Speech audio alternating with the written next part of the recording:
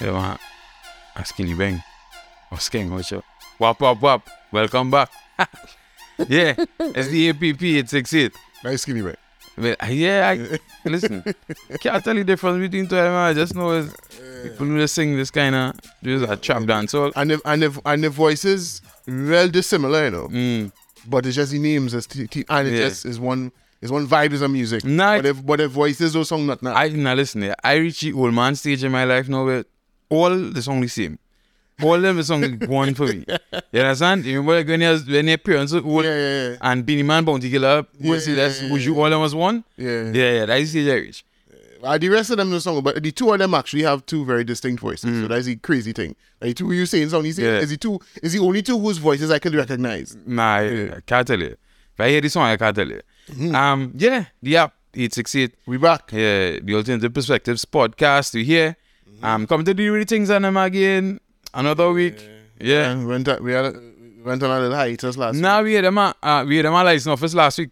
No work. You understand? Short week, we ain't going through that. Yeah.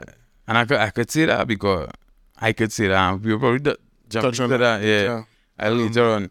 Before we jump into things, I just want to say big up to the Trinity athletes in the Carifta games. Yeah.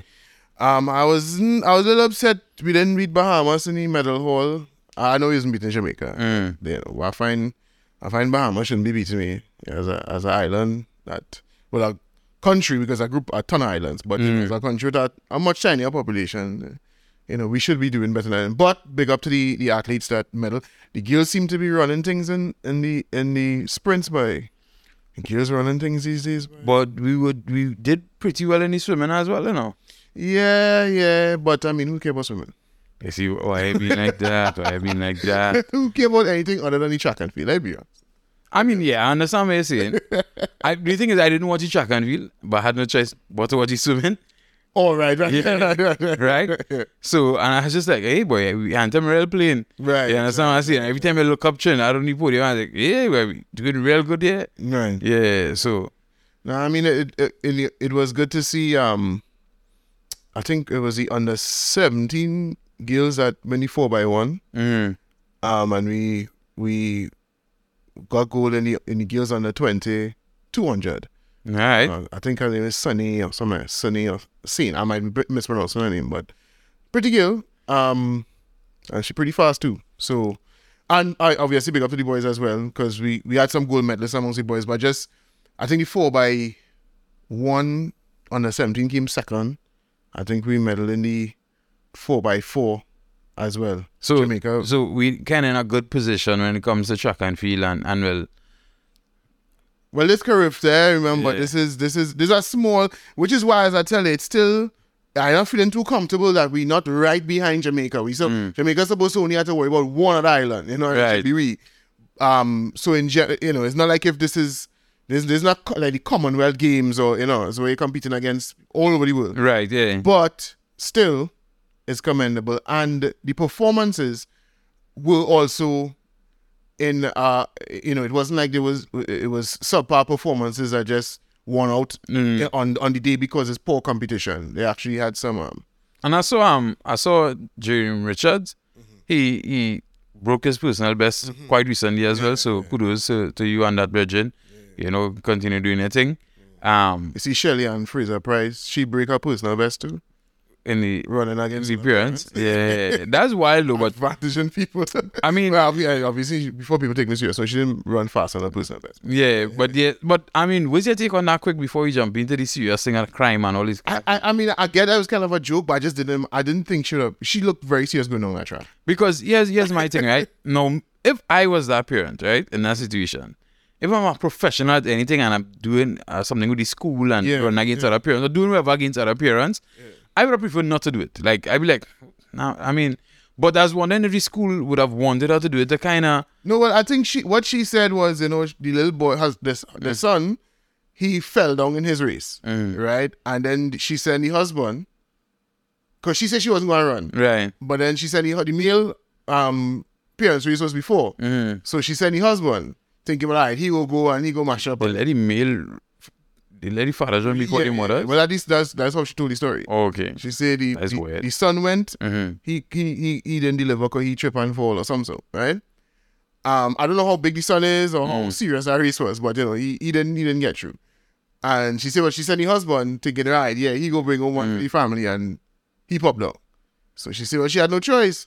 No, I get, okay, it's all in good fun, dog. But she, Usain Bolt didn't cross the line in Beijing as serious as she crossed it. Because remember that Usain Bolt started smiling before he crossed in the Olympic final. Shelly and Fraser went down that track like Satan was chasing she down. So I thought there would have been a little smiling, a little slowing up, a little kicks in. No. Yeah, turning around when they're close to the thing and calling them or something. Yeah. Something, not to disrespect them, but more like, when you get a good length on them, then you slow down and start to laugh and smile and jog over there. Like, nope. So that was surprising that she maintained that seriousness from start to finish. And while we talking about Shelly and Fraser Price and Usain and them, last week and this weekend it was Jamaica Carnival. Yeah. Yeah, it looked a little vibesy, it looked a little nice. Yeah, it did sell off. Yeah, I think Omarion was there. I know about let's know about a few people, acquaintances from Trinidad who went. Yeah. So Chance Yapa was there. Right. Omarion was there. Them fellas was catching kicks because Omarion was doing Omarion dance now right. on top of the truck while it's Carnival playing. Yeah. But well, you only know one you only know one more. But like I say, you see that people Jamaica could run with vibes if we don't check we self, dog. Jamaica will run with vibes because it is already a more popular destination and is a place that, let's be real, is a cooler place to say you visited. You know what I mean? And I think something that we draw celebrities much more easily. Well, I think something else you had to add to the equation is that they have their artists more popular than ours. They're big artists. Well, dancehall artists. Yeah. And reggae artists. Well, yeah, that's it. But the thing is, their artists, their dancehall artists are involved in the carnival. Infuse them. So like in a carnival fete, is it Valiant or well, yeah. Right? Yeah. He apparently big and he was there. Perform? Yeah. That would kill me. Whole vibes though. Like, how that working? Well, that might save me because that I don't see how that working at all. Right. I can't see that meshing in a soca party. Yeah. And then it had Idunia. Idunia was performing in one of them party too. Right? Now the thing is, for you it might kill the vibe, but for somebody who from the outside, because I remember too sometimes I think a lot of the people going Jamaica Carnival are the foreigners the people who might be of Caribbean descent but living in foreign. And they are accustomed when they go in those parties to the mix. And how Labor Day. Yeah. But I still feel, if that's what they're doing, I still feel like when you come to Trinidad Carnival, you'll see something different. That will be the difference. We don't know that shit. Right? So you'll see vibes. They are no come down in the vibes. Right. Because, dog, I'll be honest with you. I mean, I don't like none of them young artists per se, right? But even if, back in the day, as much I grew up not even liking soca. I grew up real liking almost 95% of Trinidadians. I was one of them who was glad for the soca switch to come off after Ash Wednesday and right. By then, in the as much as I was not a big fan of soca or carnival, once I in a fete, I don't want to hear Beanie Man or Bounty Killer. Nah, I can tell you, dog. I went down, and KMC band brought on Bounty, but what they did though, they played soca rhythm and he just sing all his songs on the soca rhythm, and I was really that was like I've been to soca fetes where even on Carnival Day on Juve morning when they're playing soca and then they drop what might be a real popular dance all at the time, you see the crowd go off, but you can't sustain that, right? And the artist certainly can't perform, you can't bring on in the midst of if you're performing in the beat-em, right, then I had a different story. But if you're on the road, regular carnival vibes, you can't bring on Skitty Bang right in the middle of the vibes and and not have people scratching their head like, what's going on here? I probably pelting something. I think. Right, yeah.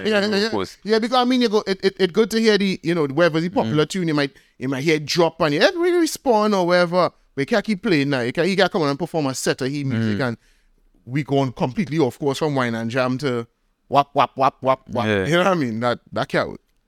Yeah, so big up big up Jamaica. We have Grenada coming up soon. People nagging, man. You're linking thing. We had to go in a dog. You use the man, you know. Boy, Use the man. You are the representative of the Grenada Tourism Board here in Trinidad and Tobago. So I look into you to link the vibes. Yo, you know, I being real honest with you, dog. I'm so tired right now. I can't tell you I'm going next week, dog. But you see, you'll get rest with you now. Like August, dog, you'll get rest. Yeah, well, I mean, thankfully, a lot of things was start shutting down by enemy. Yeah, but dog. Yes. Yeah. Pressure. Yeah. I've been in Port of Spain at 5 o'clock in the morning for the past 3 days. See. And well, this evening I reach home 8 o'clock. Right. You understand? Yeah, it's now minutes to 10.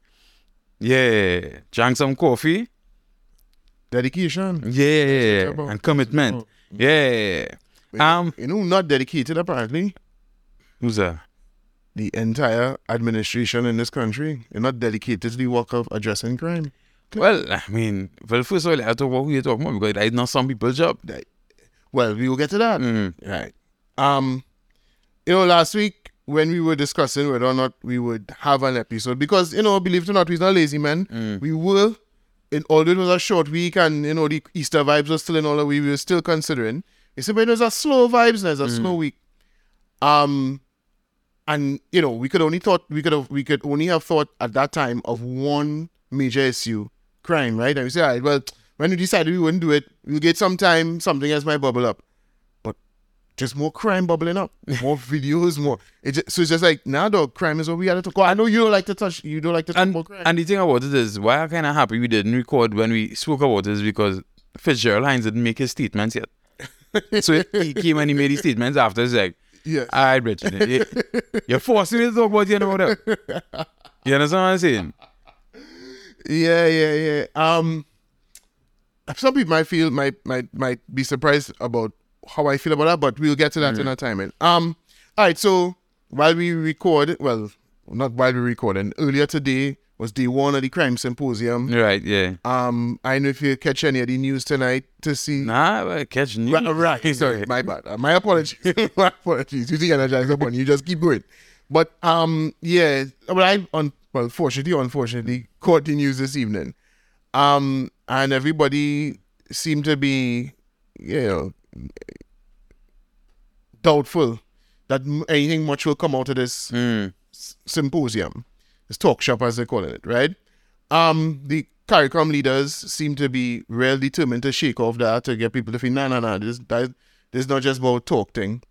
The media here like me and Motley. So the only suggestion I heard coming out from anybody, the only other than Dr. Rowley's contributions, the only person I heard was, you would think that nobody had no Gaston Brown, no Ralph Gonzalez, no Andrew Holness, all of them were there. But no, he didn't hear from any of them. I mean, the only person I would have one day hear something from was Andrew Holness. Was that Andrew? Yeah. Well, I would have thought that the people that the media would be sure to get a word from would be the leaders of the two countries with the highest crime rates. Unless Haiti had a representative there. Because I know they are not a full-fledged member of CARICOM. I got stepchild. Yeah, so I don't know if they were invited, but apart from, I think Jamaica even worse than them. So I would have thought I would have liked to have heard from him, but Mia Motley is the darling of the media. So and to be fair to her, she does have a very she has a way of inspiring when she's kind of Obama vibes where when they talk you feel as if they could get people to move or believe in what they're saying. But she was, what she said was neither here nor there. But she was basically saying that we should have rotating or roving magistrates and high court judges. Basically because you could avoid having people familiar with the system and familiar with particular presiding officers now. So I guess that's something. And then she mentioned the fact that they've been talking about the CARICOM arrest warrant for the past 20 years and nothing has come of it. I don't know how much that will make any a big difference.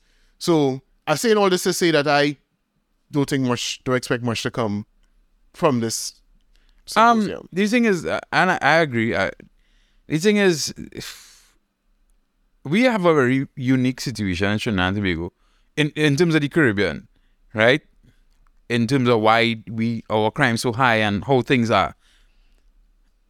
And I somehow believe a lot of people still don't understand it either. You understand what I'm saying? Exactly where it is going on.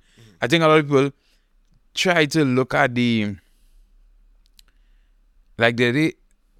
or recently I saw somebody talking about the statistics, and the statistics show in the world, whatever. And yes, I agree that the statistic will have a part to play. But I still think that we have a kind of unique situation here that just trying to use statistics to try and wouldn't fix it here. You understand? Yeah. So, I mean, all eyes, to me, semantics, I think is... Well, it's funny you should say that,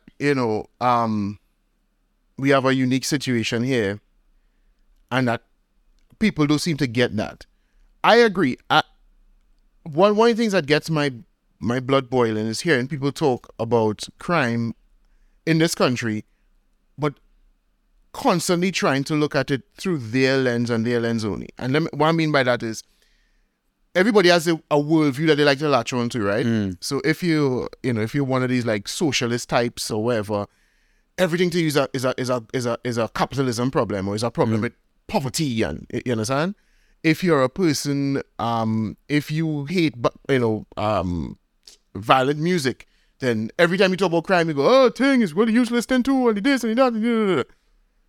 But nobody takes the time to stop and look at the situation, to step out of their own worldview and look at the situation holistically and give a comprehensive assessment of what we're seeing. Now, I'm not saying I could do that completely. I am not, the oracle, but I try my best. I have my own worldview. I have my own ideas and preconceived notions.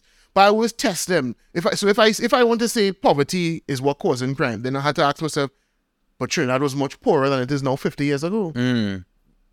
That's without a doubt. No matter times hard and time. No, yeah, but times was real hard back then. What we have now is more inequality. But we just the poverty was more evenly spread. Right, yeah. Back in the day. And I think a lot of people little mix of the two. Poverty and inequality. Inequality, precisely.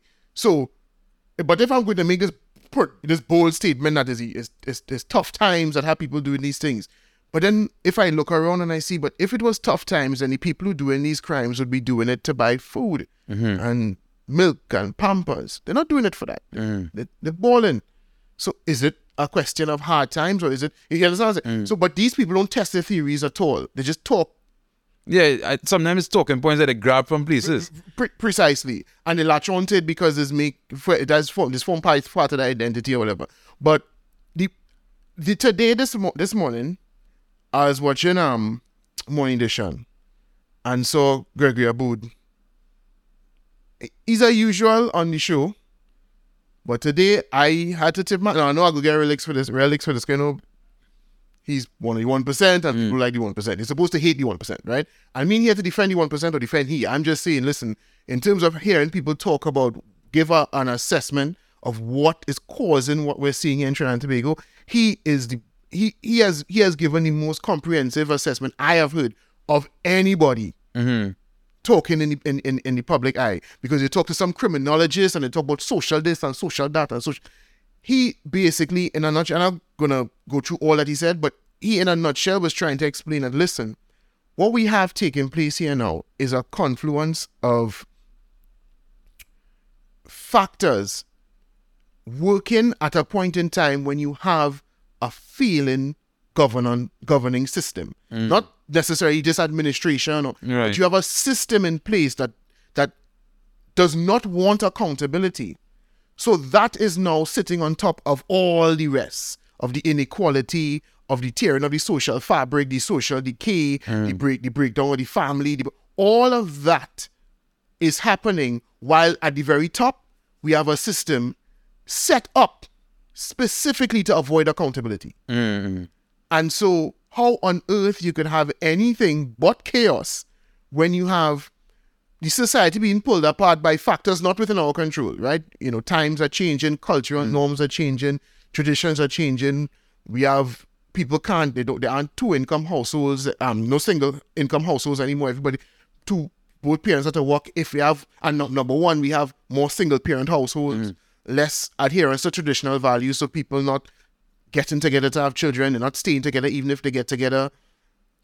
Multiple, you have people with have more a prevalence now of people having children, multiple partners, all these things, because the traditions that we used to adhere to are all gone. Now, maybe we might have been able to survive that. We might have been able to survive that if we had a foundation of institutions in this country that worked well. So the education system functioned. So although it's never the education system's job to discipline your children or to raise your children, but if they were well-resourced and functioning properly, recruiting the right people, training the right people, keeping the right systems of accountability in place, then maybe we could have survived broken households because the children might have been fixed in school. Right, and then I think, obviously, as you see, it's a lot of things. So if the social welfare or the child's welfare aspect of it was together, right? If you go to school and the teacher realizes, hey, something is wrong with this child, it's probably things at home. Right. They could now notify a guidance counselor, the guidance counselor get involved, and if it's real serious, they could talk to the child welfare or the church authority, and then they could now intervene, and play their role. If we had law enforcement systems where, okay, people wacko out here, but as soon as you commit a crime, then we locking you up and you're facing justice, then we might have been able to scare people into conformity, into acting right. You understand? But none of these things are working, and we have all of these problems. We have economic turmoil. We have family breakdown in the family structure. You have cultural influences, music coming, music and so all of these things are things that on their own individually may not have contributed, because that's what people, so when you talk about the music, people will say, well, but in my day, there was violent music too. I always like to point to that. Listen, this gangster music ain't now start.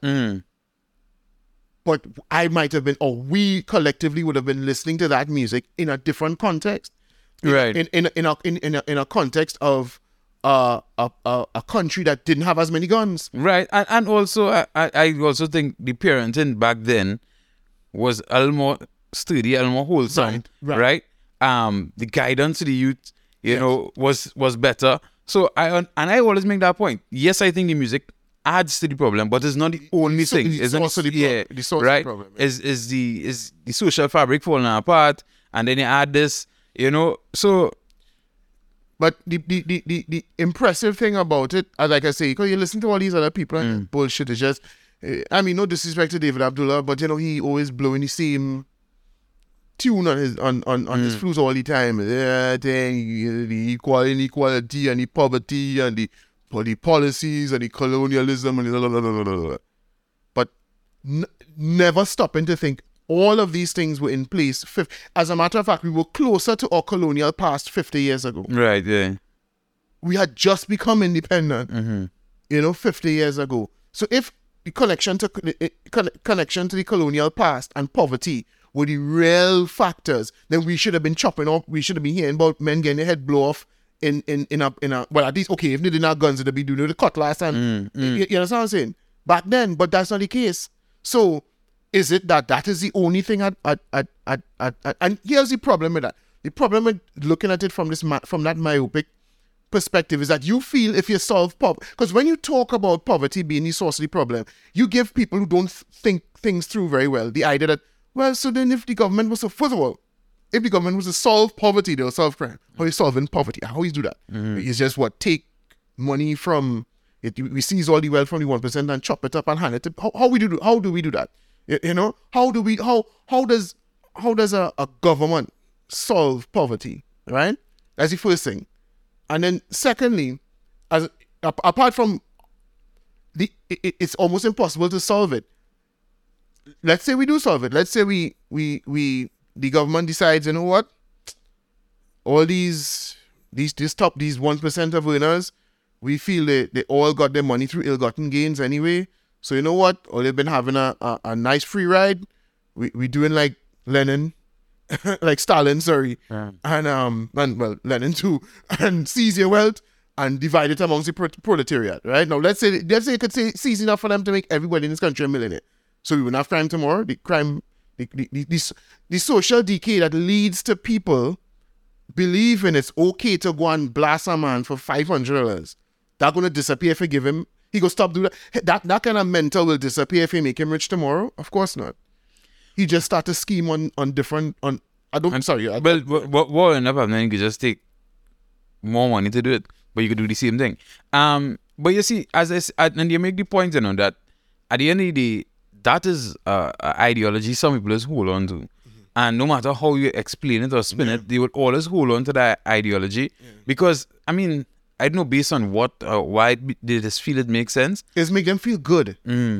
Because, you see, when you think of, first of all, the evil person is always somebody else. It's always the rich people, and as you say, until they become rich, they don't.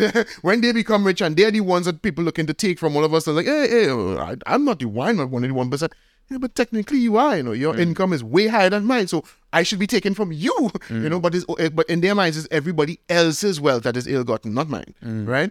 And so it allows them to feel good about themselves, like they're the hero in this story, and it also absolves them from any responsibility. Because one thing, and I've said this to David Abdullah when I've spoken to him and done interviews with him, one of the reasons why I could never really have respect for that sort of rhetoric and ideology is that they constantly tell me that they care about poor people, meaning all these socialists, right? They always tell me they care, but they don't ever talk about poor people, All they always talk about is rich people, how rich people don't do this and they don't that and don't that. So if you was truly concerned about helping poor people, then you would talk to. Talk with poor people. Talk with and to poor people, you understand? You would try to understand because okay, let's say tomorrow if a home is broken, and you're saying, well, it's because the government hijacked by the business people and they don't provide infrastructure for the poor. Okay, so tomorrow they provide all the infrastructure in the world in C-lots. Would the people in C-lots change instantly? No, they would still have for whatever reason they would have developed these self-destructive habits. Let's say it's due to neglect from the government for years and years and years and years and years. Okay, cool. Not going to argue with you. That is why they're like that. Fine. And I'm not disrespecting people from C-lots, but you know what I mean. But if you were to materially change the circumstance tomorrow, would their mentality change instantly? Of course not. Because these habits have been bred for years and generations. You understand what I'm saying? And then so even if you gave everybody $1 million, they say, if I could give you $1 million, could I give you more? Right. So it means they have to do some work. At some point in time, they must work to change their circumstance. But these people never talk about the work and they're always claiming that it's empowerment. They're looking for empowerment for poor people. But they don't really want empowerment for poor people. They want poor people to give them the power so that they will, quote unquote, change their circumstance for them. But you can only empower people by understanding, first of all, what has got them to where they are and telling them this is how they must change. You understand? If you don't put any responsibility, if you talk about those people as if they're pets and somebody had to take care of them, then they will never feel as if they have any agency in their own life.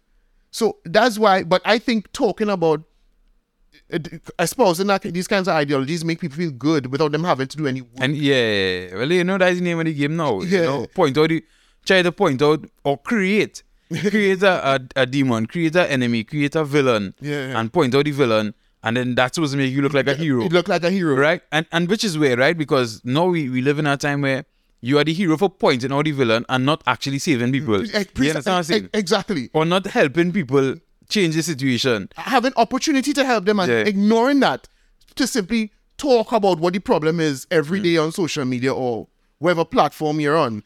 And it's always about, it's always, let's focus on the people who we envy or the people who are the top. And and let's talk about bringing them down.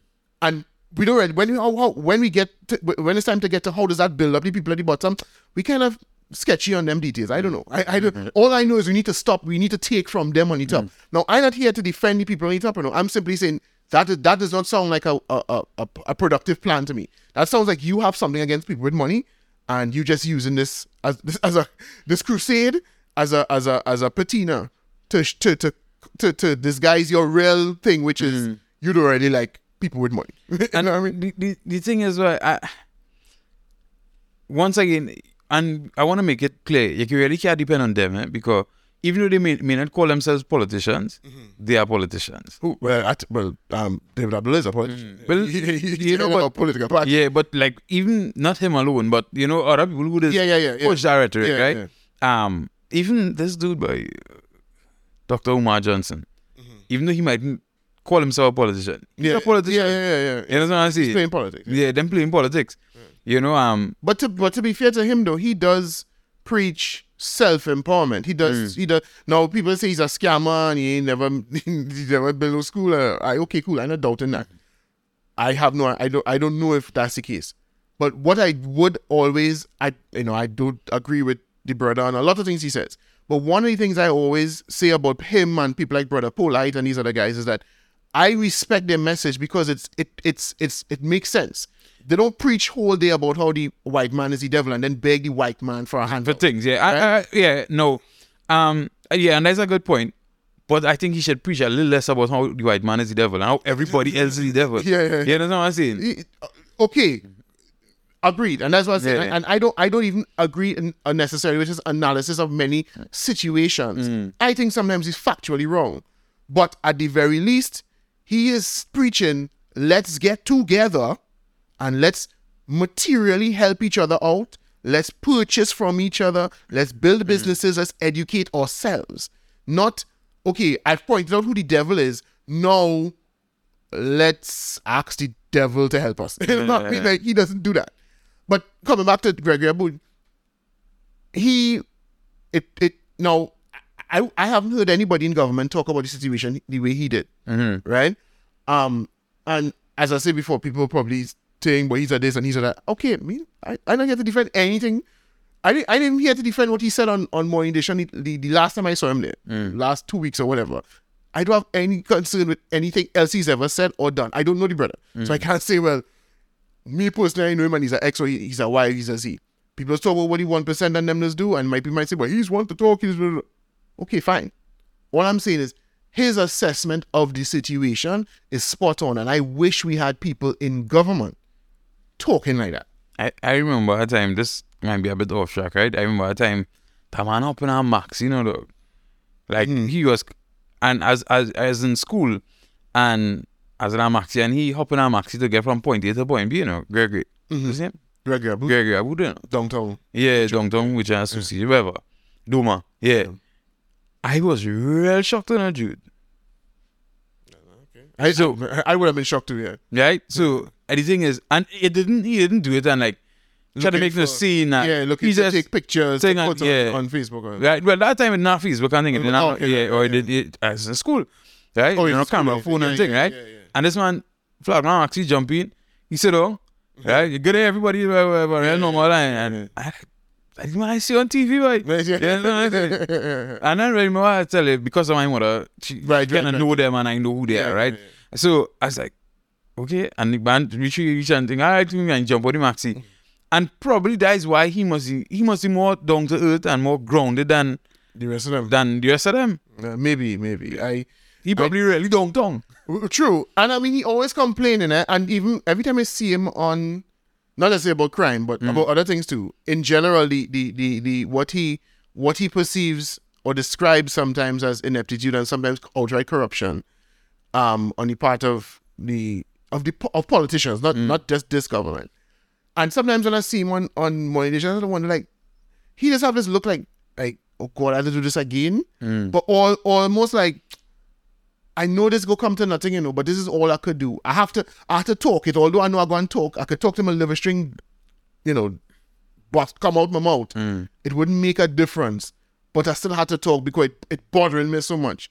And he was essentially talking about the fact that we, our institutions in this country, he outrightly said nothing works as well as it did pre-independence. Oh, and the thing is, I've heard him talk about how our government agencies is real fall apart, and how it doesn't help commerce, it doesn't help businesses in Trinidad and Tobago, it doesn't help bring money to the country, it doesn't help money to circulate in the country properly. I've heard him talk about those things. The head of the TTMA the president of the TTMA was on Money Edition last week, and he and all had to admit that the ease of doing business in Trinidad is not there. He was asked outrightly, is it easy to do business in Trinidad? Not so much, and so he and Gregory Aboud hit the nail on the head. He's like, listen, the system is built in order to avoid accountability.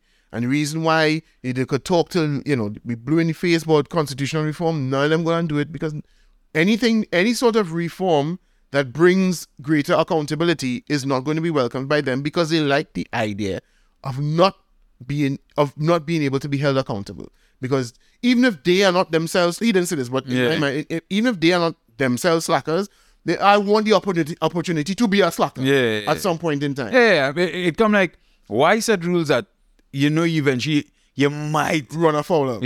So but we just said none, right? Precisely. And it felt like it was so refreshing to hear it come out from the mouth of somebody else. We talk about this every day, every day, but every time we do this podcast and off air, we talk about this all the time. So to hear it come from somebody else, it's like, and obviously, that you're not going to hear that from members of the government, but at least you could hear a more holistic, because I fed up here, well, let's bring up this criminologist, and this criminologist talk about, the social ills and the blah, blah, blah. No, I'm not saying none of those things have anything, none of those issues are relevant, but they're not the whole story. I think what has happened with those issues, they don't pull together to see if it actually come up with a proper plan. Precisely. Right? Because it is everything isolated, everything in silos. Yes. And so you come and talk about this, and you point out this, but you fail to realize that, but this is important too. You had to mention these things. Precisely. Right? I remember though that some years ago, having this conversation, I can't remember it, and I was saying, I wonder if one of these Syrians, was supposed to take over this country in terms of in government, if it would run better, I mean, don't get me wrong, I don't have 100% faith in them as great business people. Mm-hmm. I think they do well in business. They're doing very well in business. Mm-hmm. But, I was studying if you had some people who were more business-minded and numbers-driven, if you understand what I say. But the problem is, we've had people in government, I'm trying to think now, but we've had business people in government. We've had people who are successful business people. But at the helm, because people will tell you that PNM normally fosters a kind of dictatorial leadership in a way. And normally it can't go up against the people who are the helm at the party. Well, true, but Stuart Young is a pretty prominent member of the PNM, and his father is, he doesn't own Scotiabank, but his father is, definitely commerce-minded. I would think he would pass that on to his son. But we don't seem to, I don't know what his contribution to the cabinet might be, but... Who's that, Stuart Young? Yeah. You find Stuart Young does say things based on statistics, based on well, I find he's real talk from emotion though. Listen, that's the point I'm making. The point I'm making is that I don't think it has anything to do with the people who are involved. I think it has to do with the system. I think even if you got, even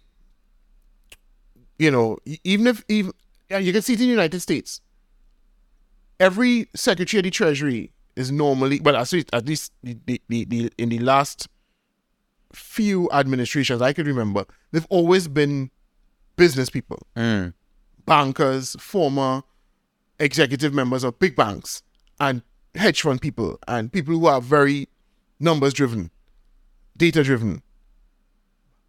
When they get involved in politics, do they maintain that? It all falls apart. Because politics is politics. Now I might think this is the best thing to do, but it ain't gonna make the party look good, or it ain't gonna make, I had to study these people's financiers, and they had to get glad-handed, and this one had to get kicked back, and this one had to, and all of it all falls apart because the system doesn't. We don't have a system that fosters accountability. So, you could come and you could do shit, and then you could just get some staffer in your ministry to gerrymander some figures and give some speech, and you could come say, I was a success. I did things wonderfully, And who go argue? Who has access to the information? In fact, Gregory Aboud was talking about that. He said, the government was talking about how much money the private sector, how much foreign exchange the private sector is sucking out of the system. They don't ever mention how much the state uses. Yeah. And does anybody hold them to account for the amount of foreign exchange they suck out the system and what we get for it? We don't know that. So they could just come and, like any spin doctor could do when it comes time for election. Oh, we did this and we did that and we did that. And half the people don't understand what that means. And they can't really hold them. They can't really argue with them successfully. And that's the next thing. I mean, if you do have systems to hold people accountable, if you try to hold them accountable, otherwise they just spin it. Just spin and slip out, and you don't know what. And I mean, ultimately, even they could try all the spinning they want, failure can be swept under the carpet. But when you have sycophants, failure will always be swept under the carpet. Because, I mean, you could jump high, jump low. Like, for instance, right now, you could say what you want, but you can't claim to be winning on crime. You can't. You could, point to the last administration, this and that, blah, blah, blah, blah, blah, blah. But nobody buying that, right? Nobody really is buying that. But what people will do is they will let you slide. They're not buying your bullshit, but they let you slide because you wearing red and I like red. Or if it was the other way around, you wearing yellow. I think this could bring us to the Fitzy. No accountability. And how people could skirt or dodge accountability. Right. So the thing is, you remember I was telling about a while ago, how he had say it's not his job to make you feel safe. To make people, yeah. Right. I saw it in the paper. Yeah. Right. That was a stupid statement. Yeah. Right. And so just recently, there's a guy on TikTok, an Indian guy. I think I seen. Yeah, somebody. The only thing is, I lose all faith in this dude because I see him moving with, I think it's PEP. He's moving a political party. So you think he's not impartial? Yeah, I think he's not impartial, right? Okay. And then the other day I was watching a video he did, and I knew he kind of gerrymandered figures in a way. He started to call some wild figures like, nah, no, that's not how the figures go, dog. But I also understand that people like that, most of the time they're talking to people who don't know better. Right. You understand what I'm saying? Right. But because I have a fair amount of knowledge, just things I know, like, that's not the figures. Yeah. But people go, look, you see. Anyway, nevertheless. But he in his little research thing, he pulled up the job description of the Minister of National Security. And well, true, but all right. This is why I say you might be surprised. He is right. It's not his job to write a crime plan. Right. Develop a crime plan. And that's what he said. No, that doesn't stop him from developing a crime plan. It doesn't stop his ministry or him from deciding to you could come up with a crime plan. I could come up with a crime plan and recommend it. And have he also went on to say he doesn't have to help to develop a crime plan, which is strange because he was just mentioned that he had a meeting with the COP and I think the Commissioner of Police, that is. You're trying to get guns to your friends again? Huh? You're trying to get guns to his friends again? I don't know. Okay. Well, he said he held up, I think it was the National Security Council and the TTPS to discuss the TTPS's crime plan.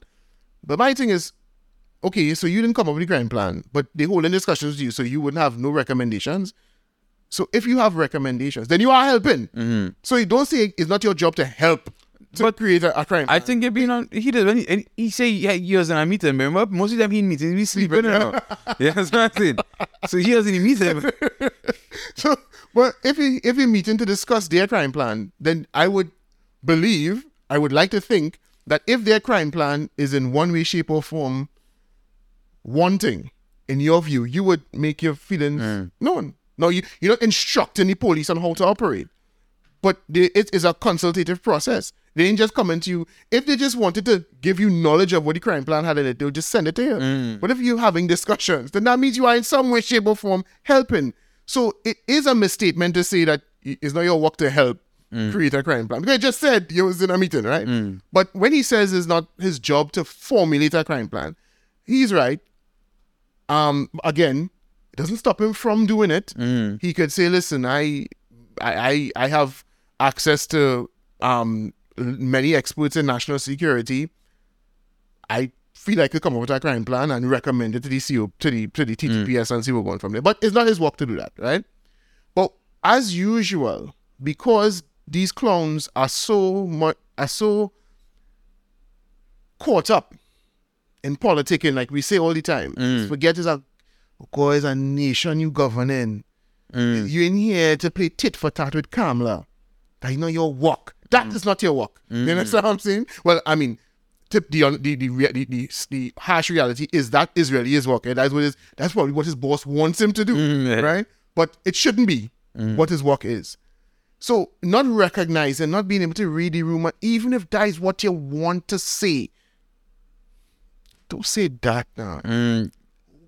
What boy, dog boy. But because they're so caught up, because he can't stop to say, all right, yes, them trying to dig me from here and them trying to dig me from here. Let me not dig them back.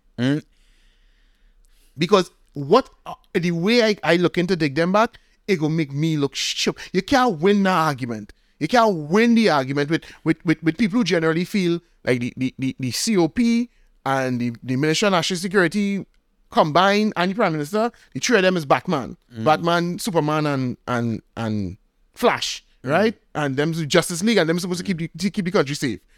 In the average citizen's mind, that's how it operates. So you now come into, get into the semantics of that is not thing, because it's not your work. You are basically the manager of the Ministry of National Security, and the Ministry of National Security has a particular mandate, and you don't necessarily develop the overall mandate for the ministry, but you are simply there to facilitate the carrying out of the mandate and manage the resources in the charge of the Ministry of National Security. That's your work. Right. And you see, here's my thing, right? When you have, let me just say you have 80 murders a year, whatever the case may be, for the whole year, I could understand anything that. But right now, we in a real horrible crisis. Yeah, we're in a crisis, right? Yeah. And I think we should be seeing you trying anything possible. Yeah. You know what I'm saying? Yeah. Oh, all right. Even if you really don't want to try, you're supposed to be making it seem like you're willing to try, you're willing to sit down, you're willing to talk, you're willing to add. Well, listen. I get why he would feel like it's necessary to point that out, because let's say he was to get wild and start to think he want to get hands on, right? The police could start to argue. Hey, then your work. Will you come? You could get what you call it? Accusations of undue influence. Right. No, I understand that, but I also think it's important, because right now I think one of the things the police is really complaining about is the judicial system. You know what I'm saying? And that is the conversation we supposed to be hearing. We talking about from you before the symposium thing come up and thing, right? We talking about you kind of reaching out to them, what they feel, all they need, boy. Yeah. You understand what I'm saying? And the judicial system, and them say, oh, the thing we need more from the judiciary, the thing needs to go through faster. And we hear from you asking them, and we look at and you come back to us and let us know, listen, the police saying they need to, and they say they need, so we looking to find a way to meet in a middle ground that we could process things faster, that whatever. You know what I'm saying? Well, no, to be fair, they have been doing that, He has been talking about stuff like that, him in conjunction with the Attorney General, and they've been mentioning these things for a while. His only problem was that because he's so caught up with the politicking, he couldn't read the room enough to know, don't say that. Even if it's 100% factual, don't say that. Well, I know the last time when they was talking about the judiciary, I think that's when they back now the building. With the DPP building. Building, yeah. When they're talking about that. Yeah. You understand what I'm saying? Yeah. And you went into more war in the DPP office, but you know, the administrator went into more into warring. You know what I'm saying? To warn them. And then listen, we have to be sorted out. Yeah, we have an issue here and that needs to be sorted out. Precisely. Because politics always takes precedence over governance. Mm-hmm. That is the problem that I have with, but that's politicians in general. That's what you're gonna get. You're gonna get people there who the political game means a lot more to them than me and you, my business, your business, or welfare. Them don't care about that. Them just care, oh God, well, they hitting me for 6 in the media, so I just come out and hit them back for 6. And jackassness. And he could have the presence. And that's what is getting me, you know, is that we just have such poor politicians. He didn't make any sense to go to say that. And once you say it's not your job to keep people safe, that one I think was, or to make people feel safe, I think that was, I don't even know if that's factually correct. I don't think you could make that distinction and say, well, yes, you know, technically it's correct. I think that is your job. I think it kind of comes with the the title, national. Minister of National Security. Yeah. So maybe you mightn't be responsible for making any one individual feel safe, but you are responsible for the collective security and safety. Okay. But look, you get licks for that. You learn your judgment lesson. But I started to feel like them, like one of them just reaching a level of, well, who else to go vote for? Nobody. So however I feel to talk, I talk. The Prime Minister shuffle so much, he might be feeling, I ain't gonna move me again. It gonna look too bad to move me again. So he ain't moving me again. Saying on the topic of it gonna look too bad.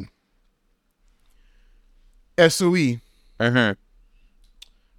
Israel can say in this time, maybe we look into SOE. I think the only reason we don't have a SOE is because it will be it will make the government look bad. They feel as if it will make them look bad. It will make them look as if they do have a handle on the situation.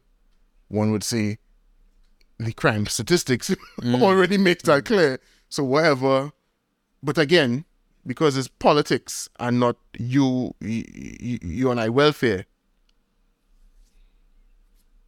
What do you think about that? The thing is with the SOE thing and you know, going back to what Gregory Aboud was saying, the problem with the SOE thing is the accountability that comes with it, the responsibility that comes with it. That is my issue now. And I also think that, well, I mean, Dr. Orley had suggested carry it to the president to get passed, right? The SOE. To get, in the past, but for them to put it in place, right? Yeah. I also think Dr. Orley kind of knows that, you know? I think he kind of know that. Also, if we have a SOE, other than the political side, if we have a SOE, thing will get shipped, thing will get wild, and... Why is it going to get wild? I mean, thing will get wild. Like police go lock up people that they shouldn't, and they go end up in lawsuits, and they go end up in shippiness, you understand what I'm saying? Because if this is the particular reason for the SOE, right? Because, I mean, I don't know if that was their mandate.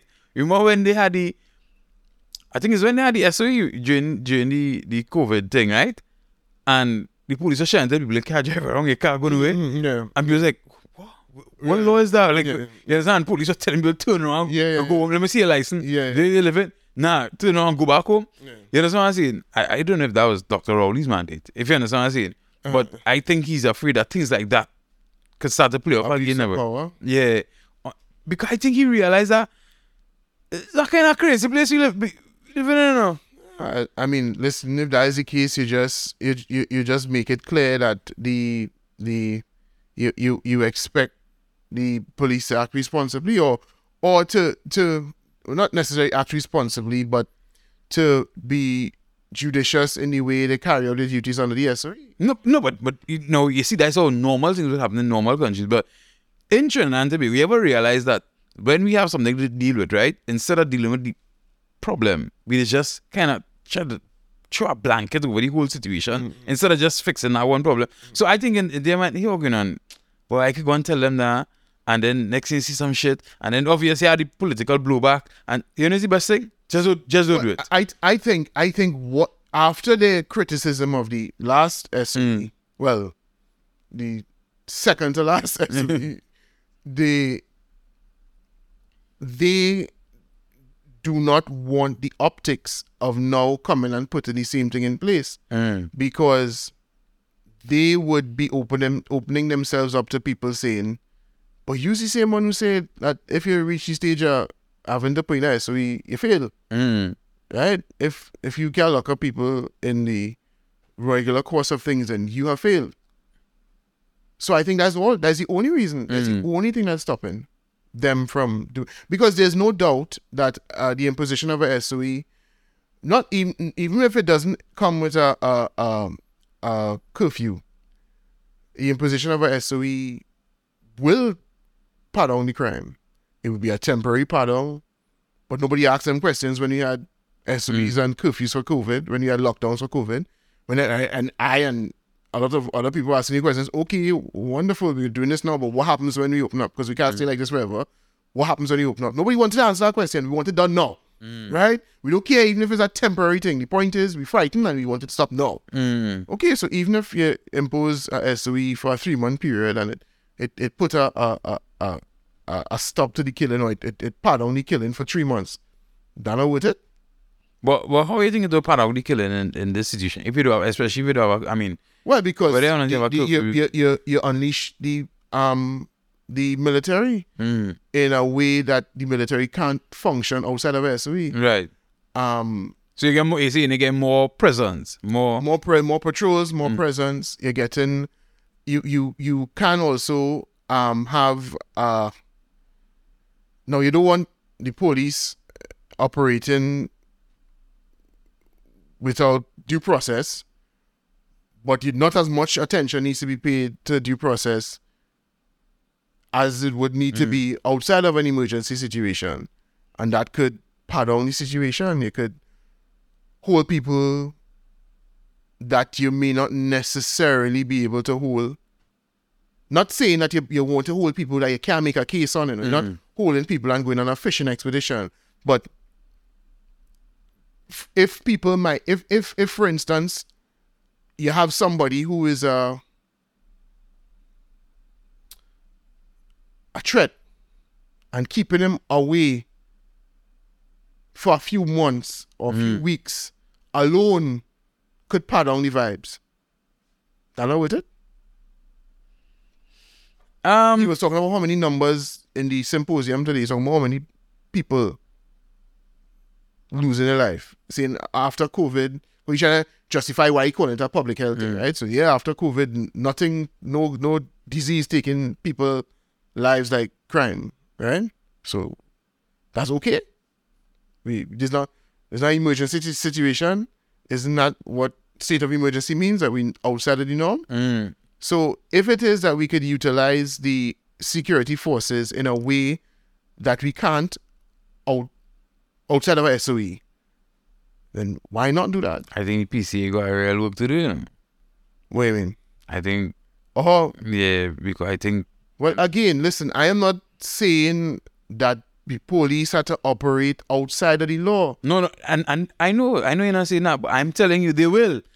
Because okay, the problem in Trinidad and Tobago generally is that we have a set of mad people in this country, you know.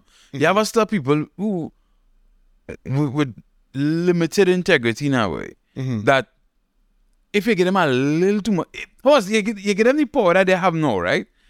And there's abuse it already. You give them a little more, you're gonna get. And no, I'm not saying that this is a reason not to do it. Eh? You understand what I'm saying? Okay. I'm just saying that you're gonna look for that. I honestly think that all them things he's studying too. He's studying the political backlash here, but he said, "God, boy, give them any more power." I feel you're going to see a start backlash now, boy, from police overdoing it, things will get out of hand, and then his lawsuits. And it's this. So now we had two set of backlash there. But it's not him money. Listen, if the people was begging for it, he would do it. True. If the people was begging for it, and if he start to drop the idea like it makes sense, then people will start to beg for it. If he start to put it out there, tell the communications officers to go out there and start putting it out there that this is what, So the seeds, and once people want it, there we go. David, wow, but that's not why David, but that's not why David, but. So the only thing stopping them right now is that they go look bad. They really criticize the last bunch. And it will be in their eyes. I mean, they still feel like they could pretend, although the numbers are what they are. They still feel like they could duck and hide. But no, I'm not going to say, but I mean, but they're looking awful right now. Yeah, but they still feel they're going to look awfuler if they declare a state of emergency, I think that, because obviously, everything will come back to them. Yeah, then you say, and you say, and you say, and thing, and and he. But for instance, if he has to do it, he would, yes, we're going to do this, but unlike the last bunch, we're going to ensure that you're not going to have a bunch of people suing the state after, blah, blah, blah, blah, blah. If that's what I do, that's what I do. They'll talk to whoever they talk to and make sure, hey, they try and do their best to do one lock of people with, and with that you have no evidence on, what I mean? We'll go out there and act wild, but use the powers that you have by law and, attack the situation. And my thing is, why not? Are we not in an emergency? Why not? What, you see, after you showed me that you would move heaven and earth for a disease, now again, I'm not saying I don't have to argue whether the disease was worth it. I'm simply saying you did something nobody ever thought what could ever be done. Shut down the nation. Remember when COVID started and there was talk of that taking place? Italy was contemplating doing it. Like, well, man, I could never do that, dog. Nobody ever thought that would happen in any liberal democracy. And once it happened in one place, well, everybody's like, if I don't do it now, I go look shepherds. I had to do it. But we did it.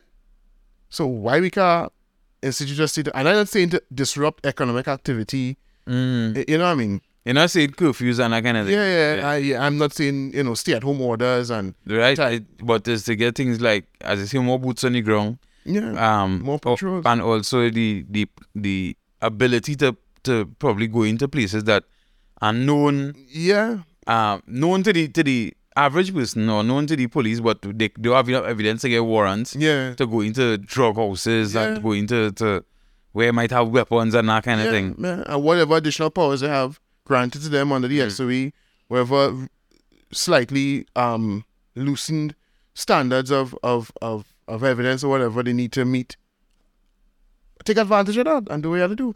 As they say, known. So funny. As it's talking about the scene in Peter Avenue with the shooting, right? No, sorry. It was the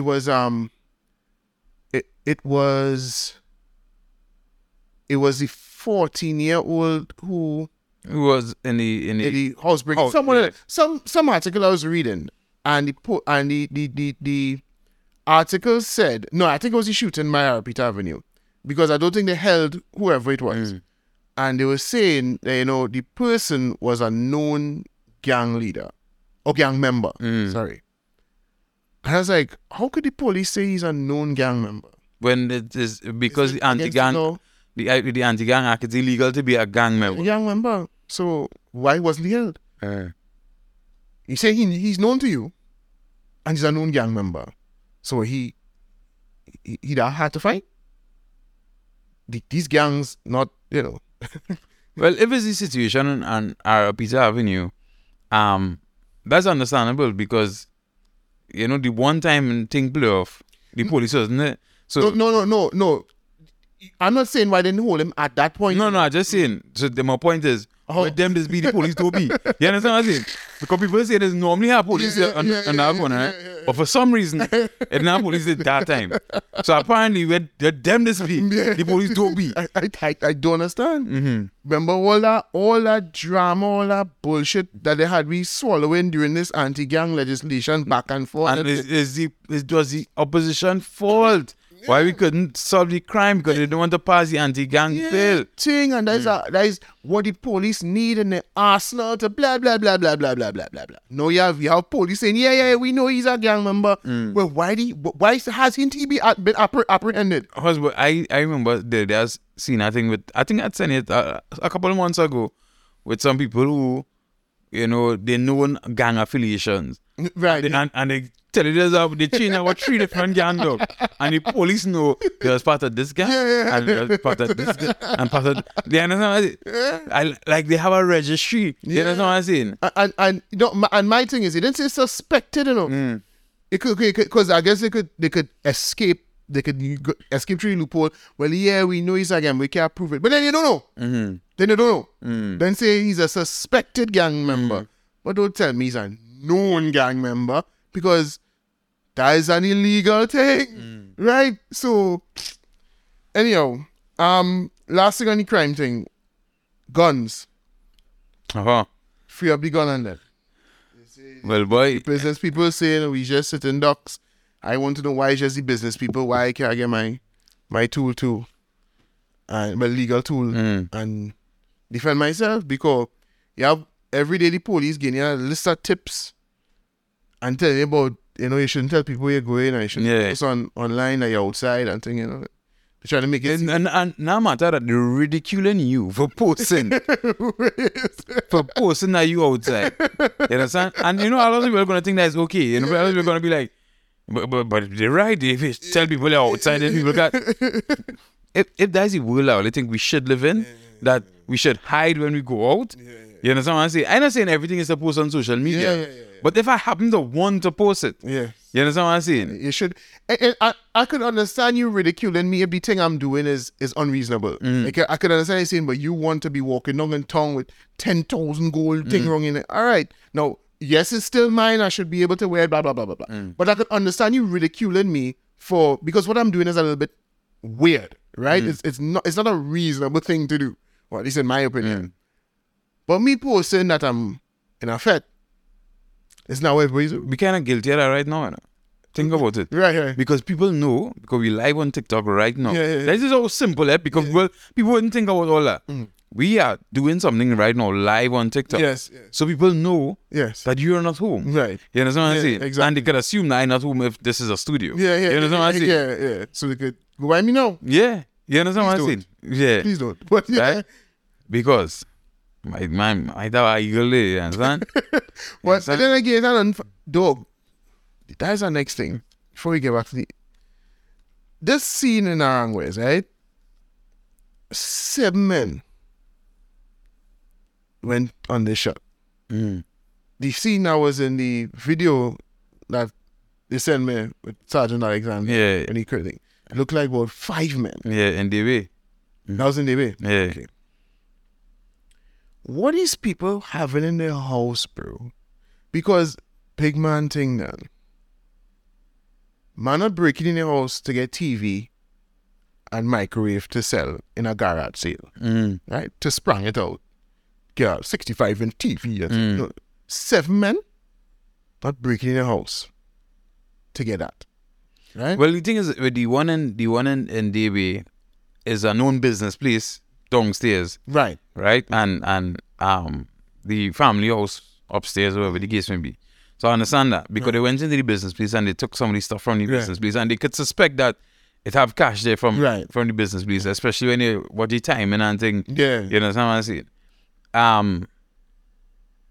But these residences that get antique by multiple men, what are you keeping in your house that these people know that you have in your house? Because they're not coming in to guess. 7 men not breaking in to ask what you have. Well, let me see what you have in here. So again, I'm not telling you can't have your thing, you know. I'm just wondering out loud. But the thing is, I honestly don't know much about the family from the Arangwes situation, which, I mean, I probably read more about it. I would have seen it. I just remember we didn't had a 14-year-old boy involved in it, right? But sometimes I didn't see any mention of it being a business place. Right? No, not business place, but the people. Yeah, yeah, could have been business people. You understand? Yeah, but still, like, we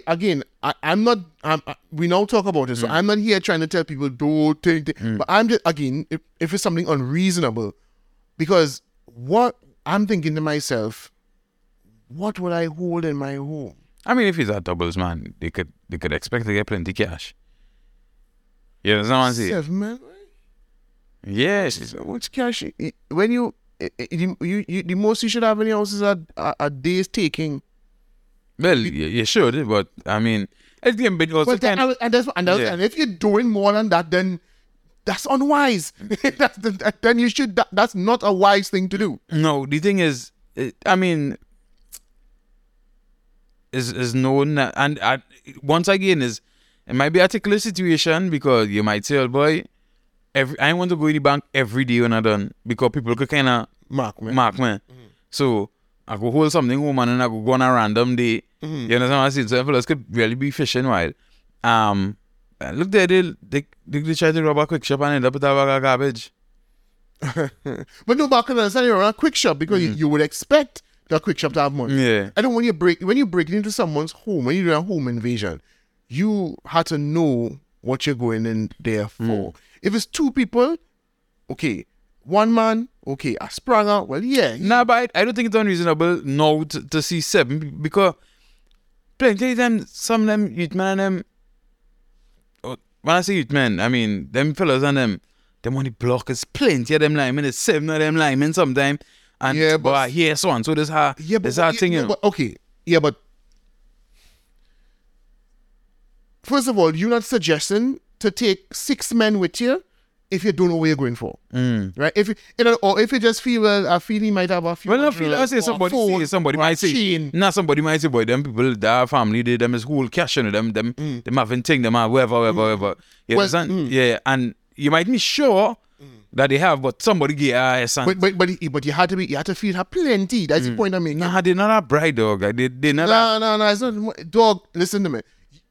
If you come up with the idea, you don't want to share it with 6 men. If it's small money, I'm not telling you come with me. If it's $400, I feel to get in your house, or $1,000 or $2,000. I'm not telling 6 men to come with me. I think that's your intelligence looking at the situation, and I could tell you that I hear men talk about shot and thing, and there's plenty men who is lime, and it's like.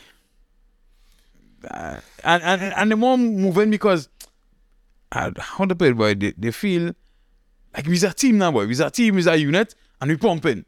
You know what I'm saying? That anyway. As I said, that might be your intelligence. Like, makes sense. That makes sense, boy. It don't make it. Okay, anyway, right? Right? I don't want to talk too much about that, but the FUL, right? So the police telling you every minute thing, do this, do that. That same, I think it's Anton Ford is his name. I think you just call him the ambassador for the police or something like that. He's beyond money the show. Talking about that same arrest thing, which is a safety tip. I guess. Acronym? Well, acronym, yeah. That the police, the TTP has come up with. I ain't going to call it what the letters stand for, but the basically safety tips or whatever, right? And the morning he was on talking about it, my daughter was there and she was just like, after a while, she's like, but so this man will be a prisoner in your house, or the amount of different thing, the amount of instructions they're giving you as the average citizen to live in your place, and then you have Alexander and them telling you, don't post you outside, right? And basically calling you stupid for posting at your outside, right? So the police, it sounds to me like people telling you your safety is your responsibility. So my thing is, so why stopping short again with guns? No, I know it's not the police job to liberalize the FUL system. But isn't it though right now as it is? Well, I think the system is in place is a statutory one. So if any liberalization has to take place, it has to come from a change in the law.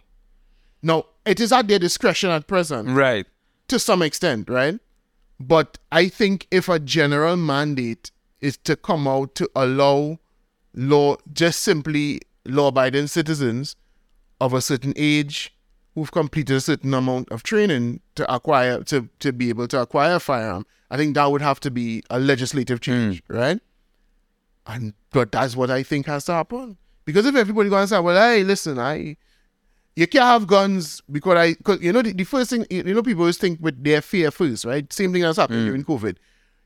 You think your fear should curtail my rights, right?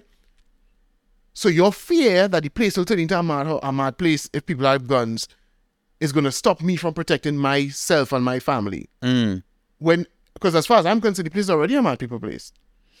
And I always tell people the argument is because people go shoot there, people go start to shoot people. I was like, it's not that easy when the gun could be traced to you. Yeah. You know what I'm saying? Yeah. And you go through some degree of training, and it's don't get me wrong, people still do shit. Yeah, right? Of course people do shit. Right? But it's illegal or illegal for right? People still do shit. But you're less likely to do shit when you know and you bust this, the ballistics will say this is so and so gun bust. Right? Yeah. And you be made to answer. Listen, I mean, my thing is, law-abiding citizens won't become criminals if you put guns in their hand. They might make bad decisions. They might be reckless at some point in time. But I don't think it's going to be, well, you give people guns and now I could use this to rob people. No, they won't do that. They will use it to defend themselves. Now, what you could say is there might be some situations where it might be called for. People might get trigger happy. They might argument in a bar might turn into a shootout or whatever. Okay, well then they're not allowed in those places or right. You know what I mean? Simple. Just like they're not allowed there now. You know what I mean? Not allowed there at all. So you have it in your home or you have it concealed carry, however it is you're doing it. But the point is that we had a discussion, because you are failing at your job. You have business people. I hear about some people in Arangwes, not just the family, not just the area where the family was the home was invaded. They have some area in Arangwes where they say there are plenty of break-ins and things. They hire a security firm. Yeah, costing $50,000 or $60,000 a month or something. I think so. So that we cannot fail state status now, because when there's not just one legitimate source or one source of legitimate force in a nation anymore, then that is one of the characteristics that makes you a failed state. When the government isn't the only source of legitimate use of power. So where we reach now? Yeah, then just now you go have let's call them rebels. Like in them country in Colombia, I think where they had they own such a little army and thing that they make up. Yeah. And Dons and like Jamaica and these kind of places. That's where you'll have just now, and you gotta have you have little militia starting in your area, and that is you can't come in here, a little checkpoint because you failing at your work. You be in the government, so you are failing at your job, right? You're telling me, get your time. We're just talking. You've been talking that since 2015. You've been here since 2015, bro. And the squad before wasn't much better, right? But the point is, I can only talk about you because you here. And you say us come to fix it. Right. Since 2015, I don't talk, symposium, we working. No, it's so funny. The Prime Minister in the clip I saw in the news from the symposium today, he said, we've had 10 national security ministers since wherever time and wherever. Since 2011, I think he went back. And crime has consistently risen, blah, blah, blah. So, what he was saying, he started by, there are some that think that the situation warrants a different Minister of National Security. Well, I would say there have been 10 blah, blah, blah, blah, blah, blah, blah, blah, blah. So it's obvious that the problem isn't due to a shortage of ministers. If I was the other reason, but that could be a shortage of good ministers. We could have had 10 shit ministers, right? So that doesn't mean the Minister of National Security is not, who that is not important. It simply means, well, look at that. You and the squad before you just kept appointing shitty ones. You know what I'm saying? You all have good judgment. and the ability to, after making a bad decision, to actually fix it and make a good decision and put somebody who making sense. So, but anyway, the point is, all of it failing. But you're telling me I can't defend myself. And members of the public backing you because them frightened. I'm frightened already. That's why I want a gun. You understand? You could sit down there and rely on the police if you want. You know what I mean? If you want to do that, that's fine with me, bro. But why you jumping my right to defend? So do I have a right to defend myself? No, I know that's not a stated constitutional right in our country. It could be interpreted in some of the constitutional rights that we have, like the right to life and so on. And I could interpret into that a right to defend my life. But we ain't going there. But are you going to state outright that I don't have a right to defend my life? Then why do we have self-defense as a defense to murder? Right? So then I have a right to defend myself. And if I have a right to defend myself, then I should have a right to defend myself in the same way that the attacker is likely to be attacking me. Right, yeah. You need to have the tools. The tools, the same, or at least similar tools, so that I could defend myself against them. And as far as I'm concerned, your fear of what could happen if people have guns, I don't know what to do. I don't know what to tell you again, brother. That's good for you. Run learn to shoot straight. I must be. You know what I mean? I don't know what to tell you again. I know you don't want the responsibility of being in charge of your own security, and that's wonderful. You wait for the police. You know what I'm saying? But not me. I want to be able to defend myself. And some people say, hey, Ting, you talking that, but Ting, when they come up on you and the boss first, what are you going to do? Okay, well, if that is that, will they do that? And well, to be fair, I mean, most of the time they don't come up on boss first just so. Not if it's a robbery. You understand? Not most of the time. Yeah. I mean, there are times it would happen, right? But most of the time, they don't come up on boss first if it's a robbery. Yeah. If it's a home invasion, they do come up on boss first. Yeah.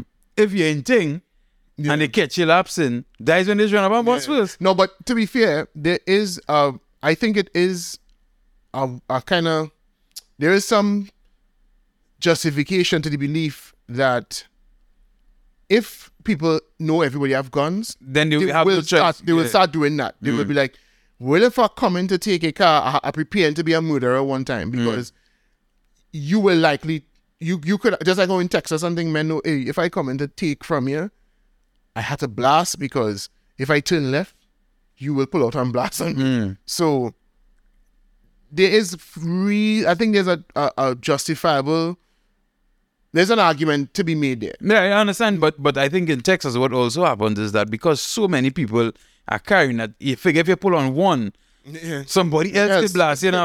And also, not everybody are the belly to be a murderer. So it means if I know every time, if because they operate with no sense of fear, because they feel like Sergeant Alexander was saying in the video, you cannot defend yourself.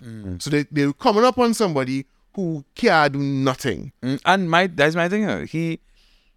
He was probably saying that people can't defend themselves. So we're going to go there. Oh, what they plan to suggest? What they plan to? So shouldn't we, as law-abiding citizens, be able to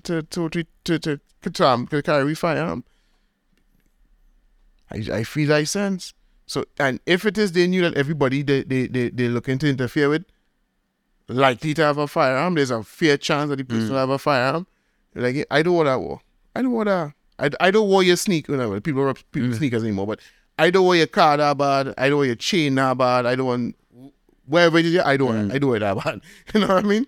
So, business people, I think they would be, because they are targets anyway, and because they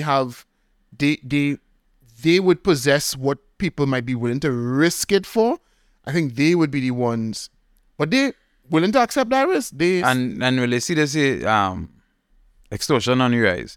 Right, yeah, exactly. So, something had to be done, bro. And these people just talking, well, I don't know. I mean, we just come to the end of this conversation, not having a solution necessarily. Or, well, we know what the solution is, but we have no hope that it will be implemented. Exactly. And I mean, we could give Gary his kudos to that, because Gary said that. Well, give people put guns in the hands of the people to help them protect themselves. Yeah.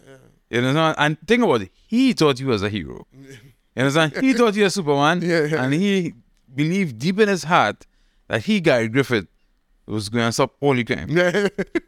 Right? Nobody didn't. Right? Yeah. But and he and all thinking that he could have stopped all Ukraine. Yeah. See now, And he's still saying, gay people gone. Gay people gone. Man, that's what I'm saying.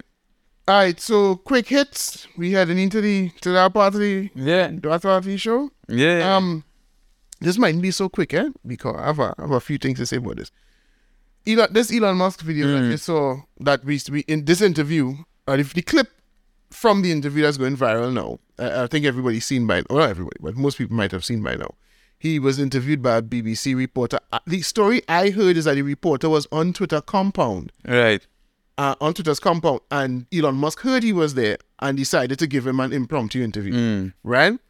So a lot of people seem to be saying the fella like he wasn't prepared. Right? And if what I heard was correct, then that has a little bit to do with it. If he didn't, I don't think he knew he was coming to interview Elon Musk at that time. But the point is, once Elon Musk offered to talk to him, he could have said, well, I didn't come prepared for this, bro. So, but I mean, I understand your point, but I think no, you made some statements, and whether you're prepared or not, you should be able to back those statements and make it. But no, I know, but what people are saying is it's surprising to them that he was so unprepared that he couldn't even, like, if you came to the interview prepared to talk to Elon Musk, he should have had something on hand when asked what you're talking about, right? But I'll just lay in the context that he didn't, from what I heard, he did not come to talk to Elon Musk. He was on Twitter's compound, and Elon Musk heard he was there and like, hey, I want to talk to the BBC. And he offered him an interview. And I think it might have even been somebody from Twitter doing the recording too. Okay. Because I'm sure if it was him, he probably wouldn't have let that clip out. You know what I mean? But anyway. In the interview, I think I might insert a little piece of it here, right? But just for context sake, he's been interviewed by a BBC reporter. The reporter the clip at least begins with him saying, listen, you're all fired or let go a lot of staff from the content regulation department, right? Do you think that was a wise thing considering that hate speech is, on the rise, right? Are we paraphrasing here? But yeah. And Elon Musk asks him, okay, so you use Twitter, right? Right. So give me an example of the hate speech that you're seeing on the rise. And he fluff. And he's like, I see things that might be in my For You section. Yeah. I see things that might be slightly sexist, slightly racist, slightly sexist. So Elon Musk asks him, so if something is slightly sexist, then you think that should be banned? And he's like, I'm not saying anything about banned. Yeah, but what's the implication of saying that you see things? So anyway, as I say, you put in a little clip. The BBC reporter looked awful. Yeah. He looked awful. Elon Musk says to him outrightly, you lied. You just lied. You made a statement. And then he falls back on, well, organizations are saying. And Elon Musk is like, yeah, people can say anything. So I'm asking you. You are making a declaration that hate speech is on the rise. Where is it? You can't give me one example. If it's something so bad, you must have one example. And he couldn't. Now, that interview is being discussed in a group that I'm involved, as a group that I don't contribute to, because I guess, if they're watching this, they might be able to surmise this them are talking about. But the folks in the group, not really that sensible that way, in my opinion.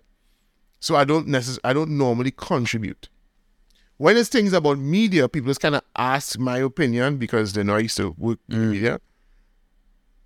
So they asked me what I thought here. Because some people were saying, essentially, that, they would have expected that if it was like CNN or something like that, but they didn't expect that from the BBC. And I was like, whoa, clearly, y'all still need to be red pilled on what is going on and what is media, what passes for media. Now, what happened there? Well, first of all, before I say that, so what were your thoughts? Well, the thing is, I understand is a particular rhetoric, and that's what it is now. For you to be accepted in this world today, you have to stick with the rhetoric. And he took the rhetoric to Elon Musk himself, because obviously people have been making these claims while all over the place. Yeah. But you got opportunity to talk to Elon Musk, and you took it to him, and he's like, well, okay. And he called out the rhetoric. He challenged it. Yeah, and well, it's an empty talking. Yeah, right? And he gave me out. Yeah. And because we just like with these politicians that we think so bright and know what they do it, and when you come along, these people real unimpressive, they're not that intelligent, they just, you know what I mean? They some of them are just brown nosers, some of them are a little bit charismatic but not that bright, and it doesn't matter how many, you know, accolades or how many educational qualifications. I talk about they're not sharp, you know what I mean? Or at least they're not that sharp. They don't impress you with their demeanor. And it's the same thing with a lot of these media houses. A lot of these people have, you know, they say the emperor has no clothes. A lot of these emperors, they're just naked out here, bro. And the reason he was caught in that way was because when you say things like hate speech, nobody ever challenges that. Right? They don't ask you, what is hate speech? Because I actually don't think that he couldn't remember anything, you know. I think he could have, even if he couldn't remember the exact tweet, he probably could have paraphrased something. But you know why he didn't want to? Because when he was pressed, what he said he saw things that were slightly sexist or slightly racist, right? The reality, so it's something that's slightly sexist, is that hate speech? Yeah, I understand what you say. So he would expose himself. So if he said something like, well, yesterday I saw somebody say something like, you know, women, they made a joke about women going back to the kitchen or something like that. So you want us to ban jokes from on Twitter? That's what you want? You want... No, some women might find that okay, but I could find any number of tweets that you put out there will have somebody who's offended by it. So are we going to take tweets down whenever someone says they're offended? What is the standard that we're going to be used? I think he asked that. I think Elon Musk asked that in the interview. He asked him? Yeah, like, what's the standard? What going to be like the benchmark? Right. What is it? Well, that was outside of the clip. Yeah. Oh, okay. Might have been. Right. But yeah, because that's the discussion none of them want to have. Because they just use this term and people normally just shut down. Once you say, well, hate speech means... And Elon Musk asked him, what do you call it hate speech? Stuff you don't like? You know, because everybody can call stuff they don't like hate speech. So is it going to be, we only going to regard it hate speech if this particular group is offended? So what is the message we're sending to the other group? You understand what I'm saying? But they don't want to have that conversation because they just say the term hate speech and they want it to remain kind of broad because they want it to apply to anything they don't like. That's what they want. Today, I was watching a video with Abba and Preach, and Abba said something, you know. He said, yes, liberals are the ones who don't want other people to be liberated. Right? He said, if you do align with what they think, you understand what I'm saying? You are against them now. And he said, that's so funny that liberals, so they be about freedom. Right. You understand what I'm saying? Right. But once you do align with them, well, what they do, how they perform the mental gymnastics is they say, well, one should be free to do whatever they want without harming others. But that's why they use terms like hate speech and they love the terms like trauma, which because they want to make what are just words into harm. So, in other words, because the rationale in their mind, they're not making any leaps of logic here. They're saying, yes, we are for freedom, but you aren't free to hurt other people. But what classifies as hurt other people, I get to decide was hurt. You know what I'm saying? Because, no, in general thinking, we would all think, okay, well, the freedom to not physically hurt somebody else. You know what I mean? We can't, because how could we have hurting people's feelings as a standard? Then who will be allowed to speak? Who will be allowed to speak if hurting people's feelings are a standard? And even the people who claim that, They have no problem hurting other people's feelings. Yeah, right? they make the point. Whoever they feel is their enemy, they have no problem hurting their feelings. So we can't have hurt feelings as the standard, but that's why they make things like hate speech and they inflate how harmful words are, because they want to make it that, well, just like how you're free to do anything but cough me in my face. Well, right, you can't say things that would hurt my feelings as much as if you cough me in my face. So that's how they make that leap. Yes, we are for freedom, but you don't have the right to hurt other people. And what you say hurts, so therefore you can't say it. That's how they perform that circle. But the main thing, what I wanted to identify in particular with that interview was that is what the press is all the time. You see how he was, how unprepared he was to even deal with when Elon Musk asked him about misinformation coming from the BBC on COVID. He's like, are you going to correct your misinformation? Then he said, I just speak with the BBC. Well, he was stumped first of all, and then he's like, I'm not here to, and let's switch the subject. We get nowhere with this. No, you came to ask me about, why I dropped the COVID misinformation policies. Has the BBC taken responsibility for their misinformation? Well, if not, why are you coming to ask me about Twitter? You understand what I'm saying? But these people are never challenged. They talk to each other. They live in this bubble, and they never ever have anybody say, "Hey, what do you mean by that? Give me some specifics. You're calling this misinformation, but what about your misinformation? And is misinformation just a term you use for?" And it's even though they might be interviewing some people, like a lot of people don't push back now, right? Right. Yeah, exactly. And anytime they have an interview where they are like the BBC has a program. I don't know if they still run it now. They used to have a program called Hard Talk, which was meant to be confrontational, right? Where the interviewer would be interviewing somebody. And I mean, to be fair to the BBC, they've always had some very, very good presenters do the program. I can't remember the name escaping me now. The guy who was hosting when last I looked at it.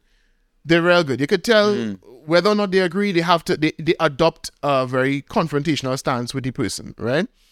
Because it's called Hard Talk. So they are there to challenge them. I don't know if that would have ever happened during COVID. Yeah. Right? And even if it did happen during COVID, they probably would have brought on somebody who was a skeptic and challenged them. They would not have brought on somebody who was like a government minister. Yeah, or a doctor or a mainstream doctor. Yeah. And challenged them, in the same way that other people would have wanted to challenge. So I don't know if it went on that. But that is the only program that way you can see them. And when they do that, they're prepared to challenge because they have all the research and everything. But he wasn't prepared. If he came prepared, he would have probably found one example of one tweet that was real out of timing, and you know what I mean? But he didn't come prepared for that. And so that's why he couldn't bring it off of the dome. He could probably think of plenty of things that he would call slightly racist or slightly sexist. But he couldn't think of something like, I saw a tweet where somebody said death to all Negroes. Right? He wouldn't, if he would have probably found that and brought it if he was prepared for the interview. But it's just these people that you think, because I always tell people, I remember the day I knew the BBC had jumped the shark was when there was, I was listening to the BBC World News and they were running a story. That was around the time when Trump had just taken power, and members of Congress that's when the House of Congress was Republican in the early stages before it flipped to Democrat in the second stage, the second part of his presidency. In the first half, that's when they were voting to repeal Obamacare, right? And the headline, I'd never forget, I was driving along the road and the headline was, House Republicans vote on bill to take away health care from millions of Americans. I was like, wow. Wow. That's not journalism. At least that's not what the BBC standard's supposed to be. You frame the story from one perspective. the headline solely from one perspective. If you had asked, so you're trying to tell me that that's what the House Republicans were saying? They were saying, we are voting to take away healthcare from millions. Or were you giving it only the Democrat spin? Right. Now, I'm not here to argue whether it was the right or the wrong thing, or if I'm not saying the Republicans were doing something good or bad. What I'm saying is the BBC is not supposed to do that. The BBC is supposed to say, even if they're saying, they would say, House Republicans vote today on contentious bill, where some say millions could lose their health care, while others say millions will be saved in health care. Millions of dollars, not lives, right? Because that's why the Republicans would say they're doing it, to save on health care, whatever, right? That's how they're supposed to phrase, because they have a duty to be unbiased, right? That's their mandate. Other media houses could say that's what they do because that's a brand, and if they choose to not be biased, and that's up to them. They could come out and say we're not middle of the road, but the BBC can't. That's what the BBC was doing then. So no. This is wild, though. It's just because a lot of these journalists don't even recognize that their opinions aren't facts.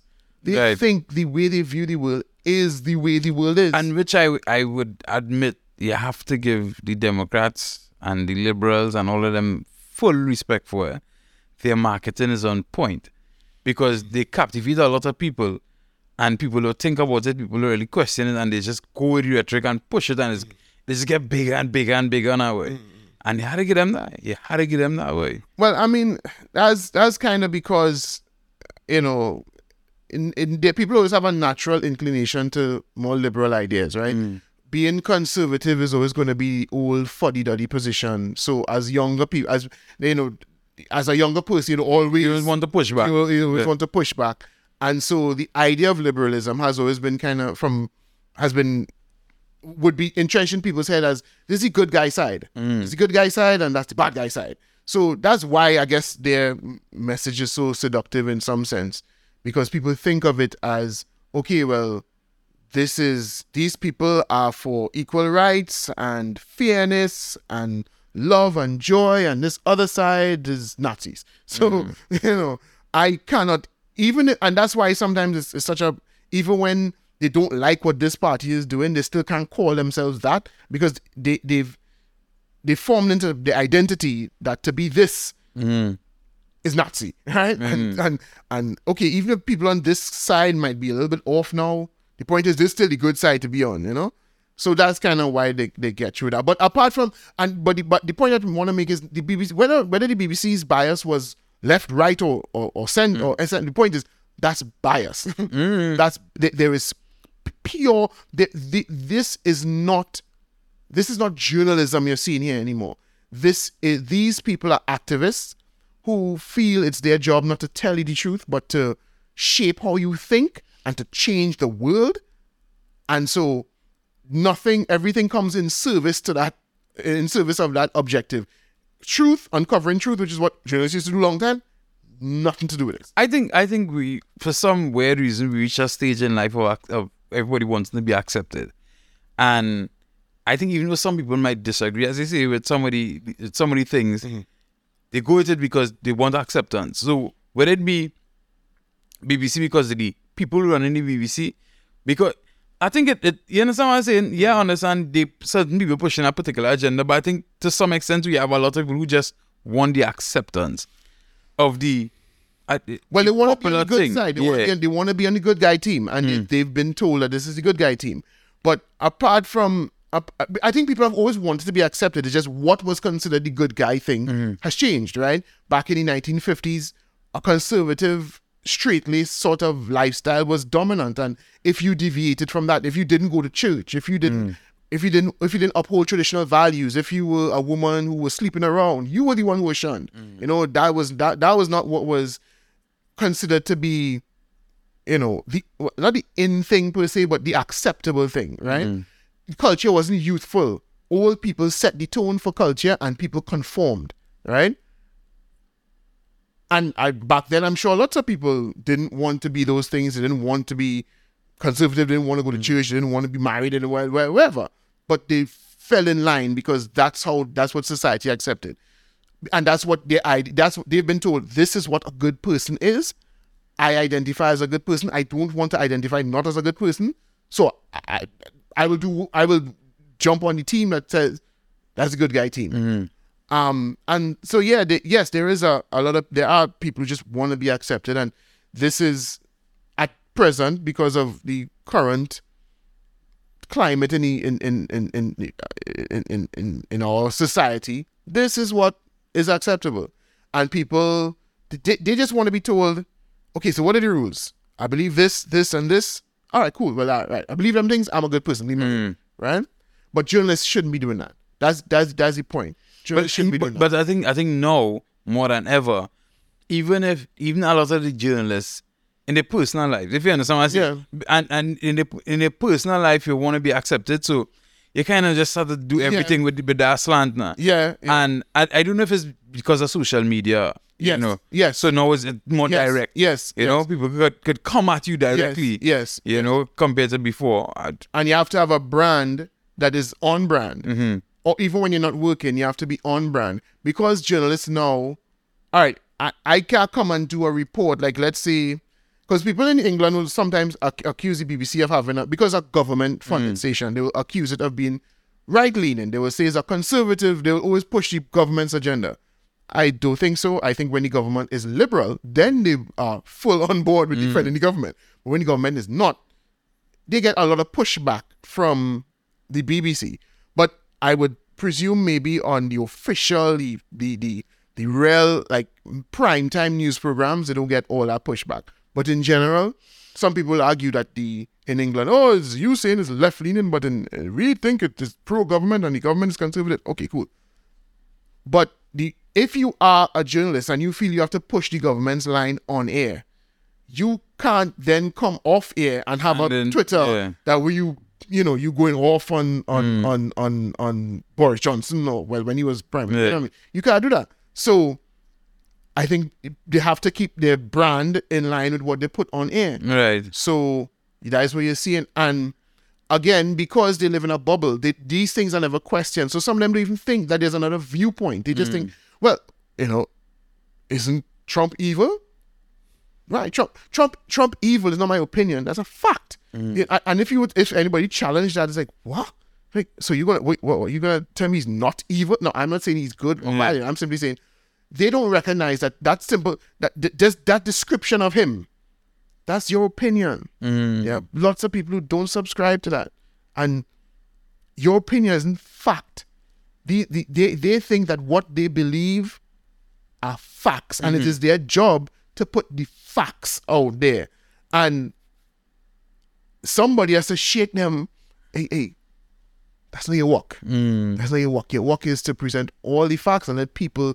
And if after you tell them all the facts, they decide Trump is a racist or he evil or he's stupid, then okay, let the people decide. Well, which kind of toss us into the next topic, right? Because I think this is a kind of indication to some extent, because I think I don't know how or why, but people are saying that look at the Dalai Lama thing, we hear about it a little bit, a couple of bit, and then it just fall off now. Like how come people in screaming and bawling and thing?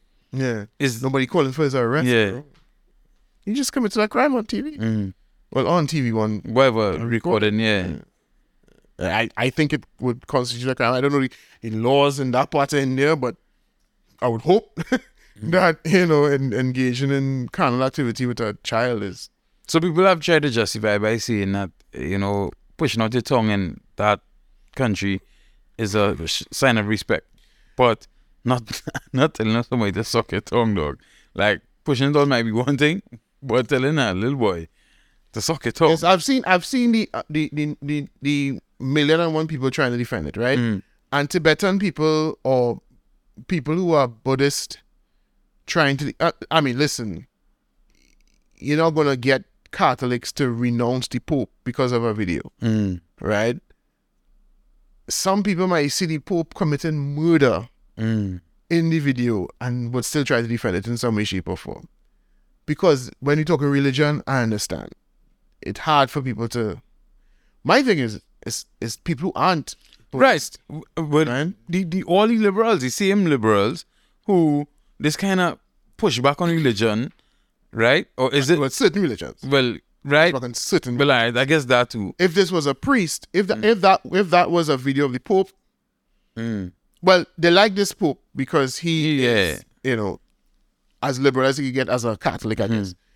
But if it was the one Benedict, the one before him, they would have gone to town. If it was just some priest in a parish in Boston or something in the States, that would have been news round the clock. You know what I mean? If it was a politician, if it was Trump, that would be... But then I was studying, like, can the liberals really act up? Because it kind of like saying you kind of be going against your LGBT thing now, right? Well, no, because... And they've been very careful. Even the news outlets that were covering it were not mentioning the same-sex part of it as if that was a problem. Right. They kept it's a child, right? It's a child.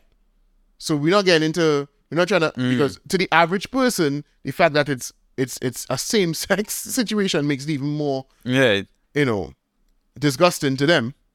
But so they're not going to cover that aspect of it. They're going to act like, well, that's absolutely normal. The only thing abnormal is that it's a child, right?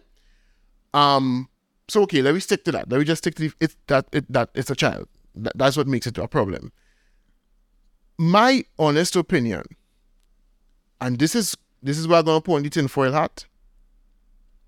But well, there are two things at play. One is a religion that is not Western, and in Western liberalism, is a self-hating. We don't, because as much as the irony of this is always pointed out, they're always about defending Muslims and defending Muslims and defending Muslims, when Muslims are, at most Muslim or Islamic nations are the ones that are most against liberal ideals, right? But when it comes to, but it was bending over backwards to defend Muslims in the West. Right. Yeah. Because what it is really a self-hating is, we hate ourselves. So Christianity and Judaism essentially are all religions. So we're going to piss on them, right? But we're going to revere anything that comes from outside of the West, right? So we're going to revere Islam. We're going to revere Buddhism. We're going to talk about the Dalai Lama like he's, because think of how much about how much stick Catholic priests get in media. And I'm saying they shouldn't have. Listen, I ain't defending nobody who's a pedophile, right? But think of how much Catholic priests are laughed at, mocked, ridiculed. Catholics on the whole, and nobody's ever seen a video of a priest doing that. And I watch a CNN clip, dog. And I can't remember which one of the hosts it was, but there was this guy who wasn't even Tibetan. I don't know who they say he was a Rolling Stone journalist, right? And he's trying to defend it. To us that might look sexual or whatever, or gross or whatever, but in their culture, some bullshit he was trying to say, right? And the host, I think it was Brooke, was it? What's her name again? Brooke something. And she's sitting there with a smile on her face like, yes, I had craziness. You just saw a video of a man uncomfortably kissing a little boy on his lips. The boy reached in, he kissed him on his cheek, and he reached in to touch his forehead, and he brought, bring your lips here. And what was kind of weird to me too, I was trying to figure out where he is holding his hand. Because he is holding his hand, right? Yeah. Like where he is holding it. You understand what I'm saying? I mean, where? Like where he might have placed it. Oh. I don't know. I don't speculate. No, but I mean, I just see in this, I was wondering. Right. Yeah. But okay, but I got sidetracked. This is one thing, okay, it's not a Western religion, so we're not going to ridicule it as much. We have to revere it, and these are non-Western customs that we don't understand, and right? But then the other thing is, and this is where my tinfoil hat comes in here, I honestly feel there is an agenda to normalize pedophilia. I think they don't want to overreact to this because there is some sort of, and this is, you tell me this about 4 or 5 years ago, and it's like, nah, dog, this is real conspiracy theory, kind of, But it seems to me like there is some drive in mainstream Western culture, especially American elitist kind of culture, to go out. The Epstein, the world. Yeah. Like, just to go, what's the big deal for children? I mean, like, and so we don't want to overreact, like, hey, well, they're just kind of, no, obviously, it didn't reach the stage where it's acceptable, so we're not going to be like, yeah, thumbs up. Yeah. But we're going to, like, nah, make no big Make deal. a scene, but not too big. Yeah, not too big, yeah. And then maybe next week or next year, you see another video, and, man, we love Dalai Lama, so what's the vibes like it? I think there is a real agenda to reach there, because that is the next step. That is the next. Well, very thankfully, by the time I reach here, your children will be over 18. Well, I'm hoping that is at this point people realize where we're going and pull back. I do. It look like nobody pulling back this young, but I confused, boy. Like, we just throw all these weird jokes and things, but like nobody really want to stand up for anything. You understand what I'm saying?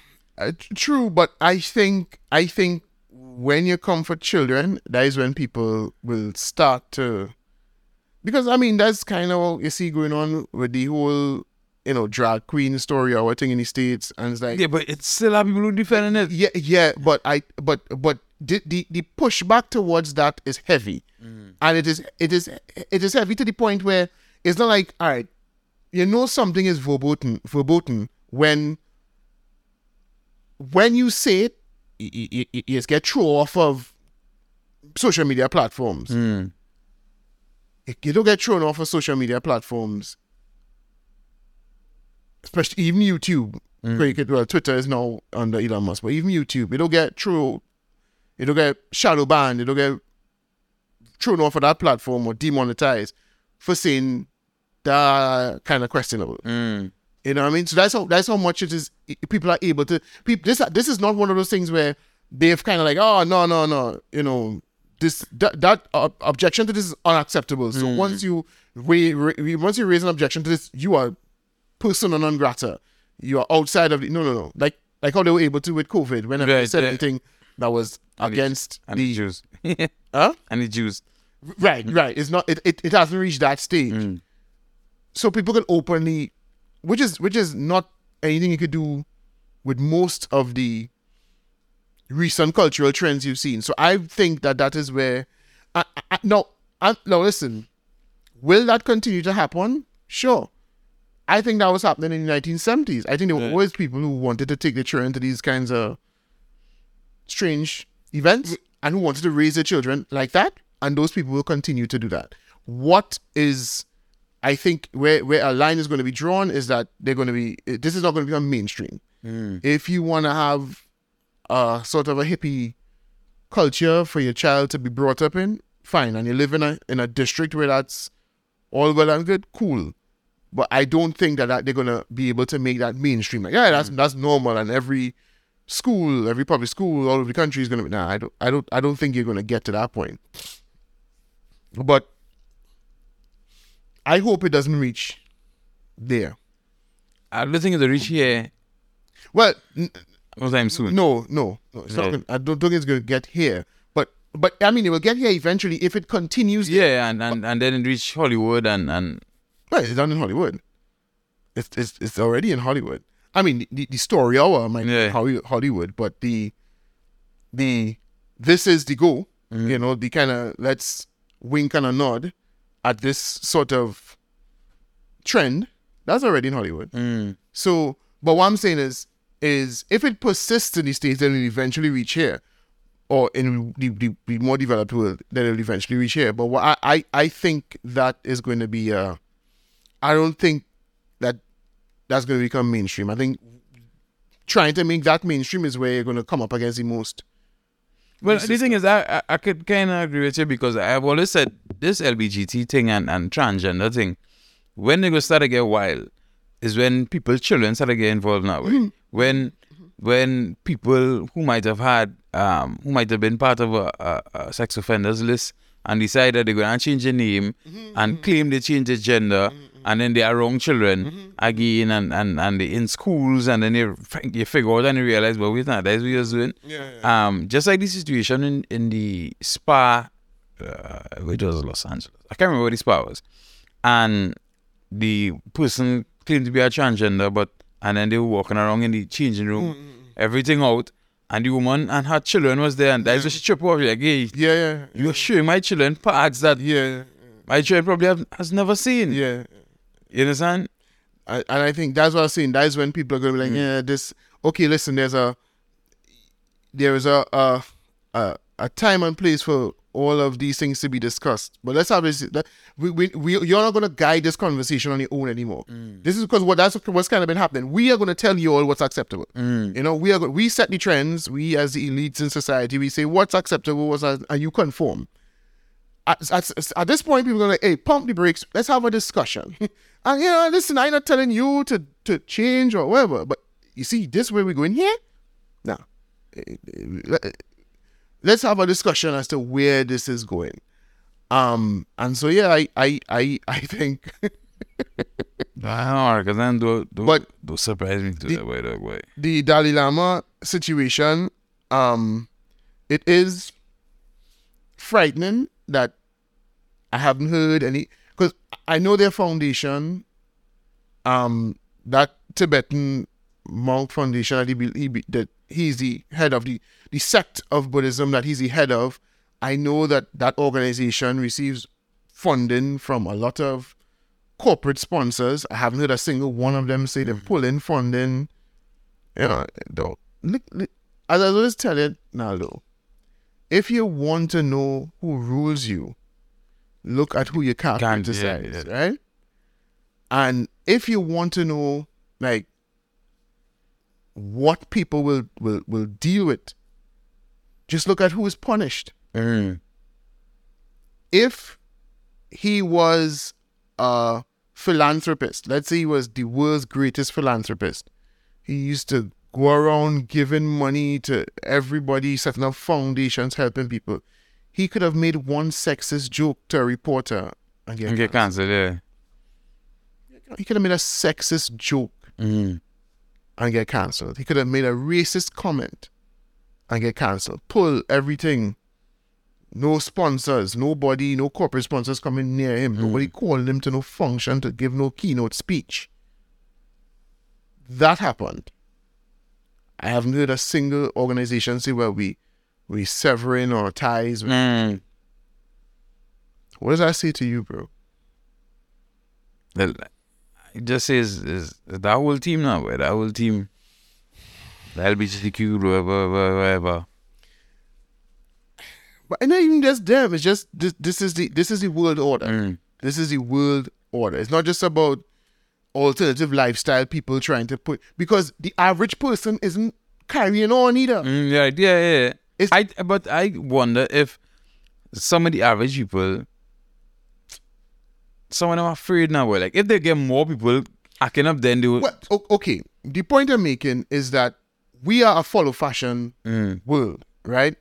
Half the things people claim to be outraged about, they're not outraged. They just look what the cool kids saying. The cool kids vex about this? Well, right. Well, I vex about this too. You know what I mean?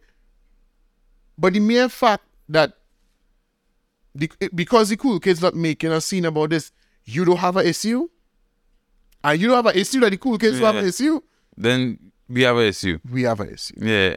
I was watching Andrew Schultz and they were saying that after that playoff, like, they say two things happen, or two things.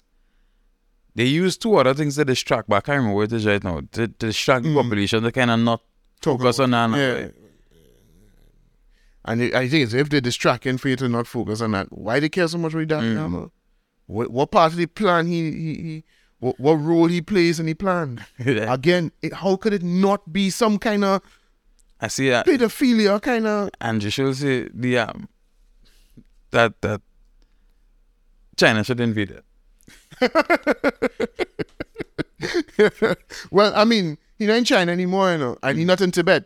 He's in exile. He lives in India. Right? So the Tibetan monks that he represents as the supreme holy guide or whatever it's called him, they might be based in Tibet. And that's what so China could invade Tibet. Yeah.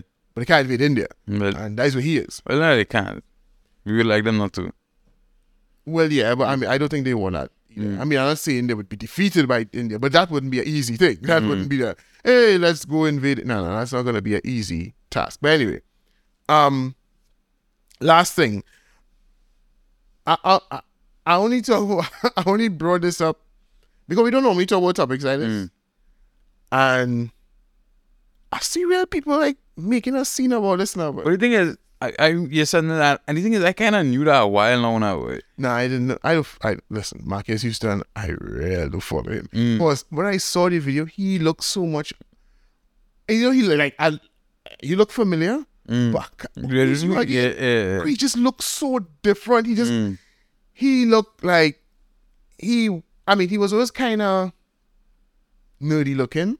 But you know, he had a nerd phase when he was young. And yes, I know he played a nerdy guy on the TV show, but he was still he was kind of nerdy. And then I think he grew into a kind of cool dude, a pretend cool dude, and now he just like aged right back into a nerd. He looks like he does not look like a celebrity in any way, shape, or form. Especially the type of celebrity he was, a kind of sex symbol kind of. He doesn't look anything like that. So I could even make him out. So I wasn't even following him. So, well, for those who don't know, we're talking about Marcus Houston. And there was a video that popped up the other day with him talking about how he met his wife when she was 17. Yeah. And they got married when she was 19. And that seemed to bother a lot of people.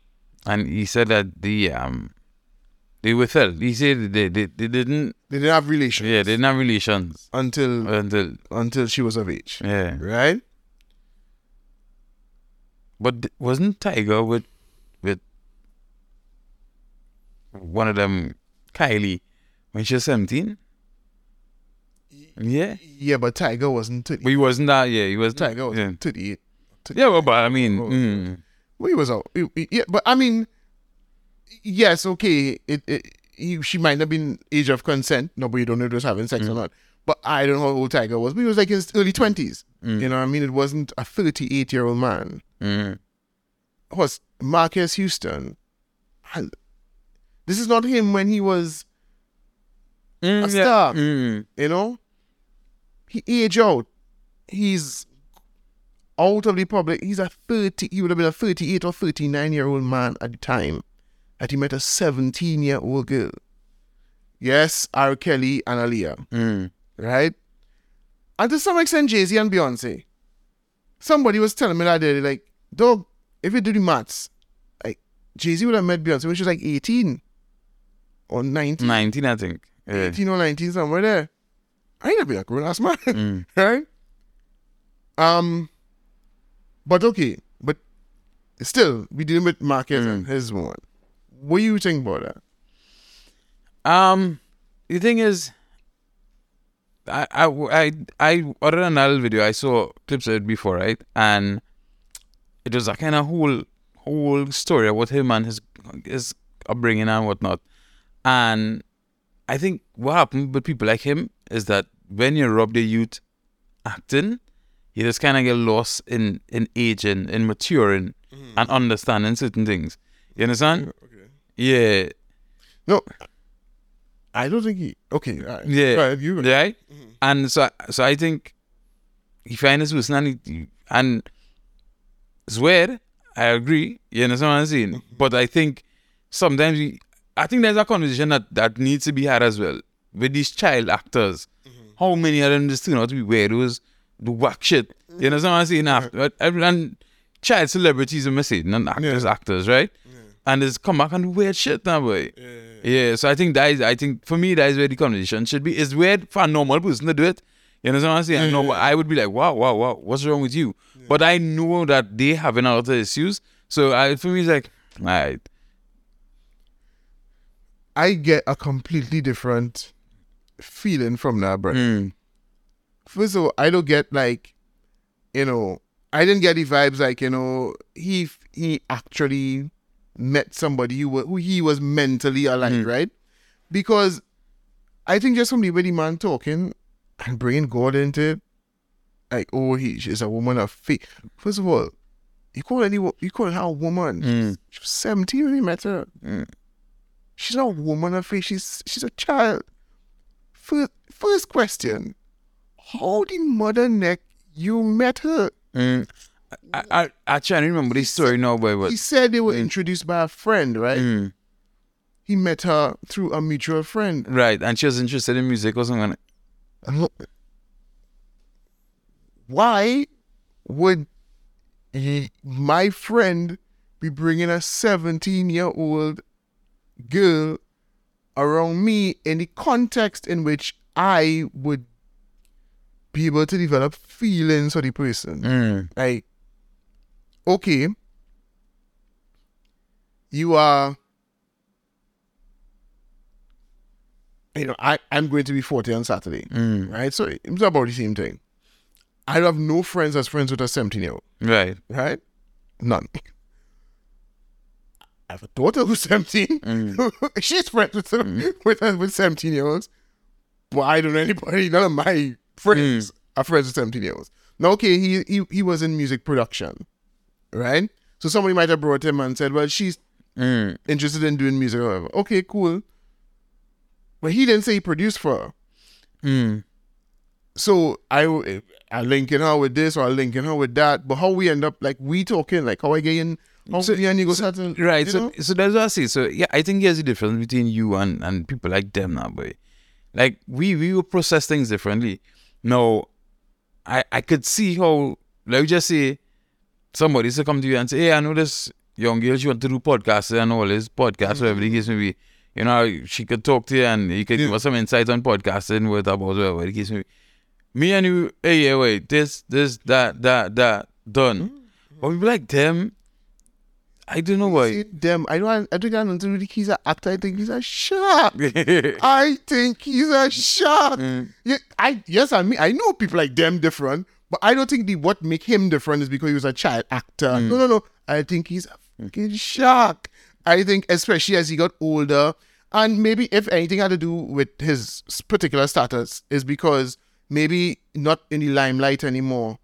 He don't have the groupies. You know, there was a point when he walk outside and he used to just throw himself at him, young, you know, not underage, but, you know. Well, I mean, young, underage, you used to throw yourself at him too. Well, no, right, but I mean, but when he was younger, so he was closer to them in age. But what I mean is, he would have been the talk of the town at a point in time. No, he's not that. So now, he had to be like, in a sense, like our conductor. Like how Maxi conducted and them just drop it. No game to pull big woman, so they start to shark soft heads. You know what I mean? Where they turn their attention to the low-hanging fruit, if you want to call it that. So for him to get that same vibe he would have gotten at the height of his fame, now he had to go down. Right. You know, the older woman not willing to fawn over him in the way anymore. Exactly. So now he had to go to that young girl make him feel like how he used to feel when he was 20-something. And he liked our vibes. So he kept it around him.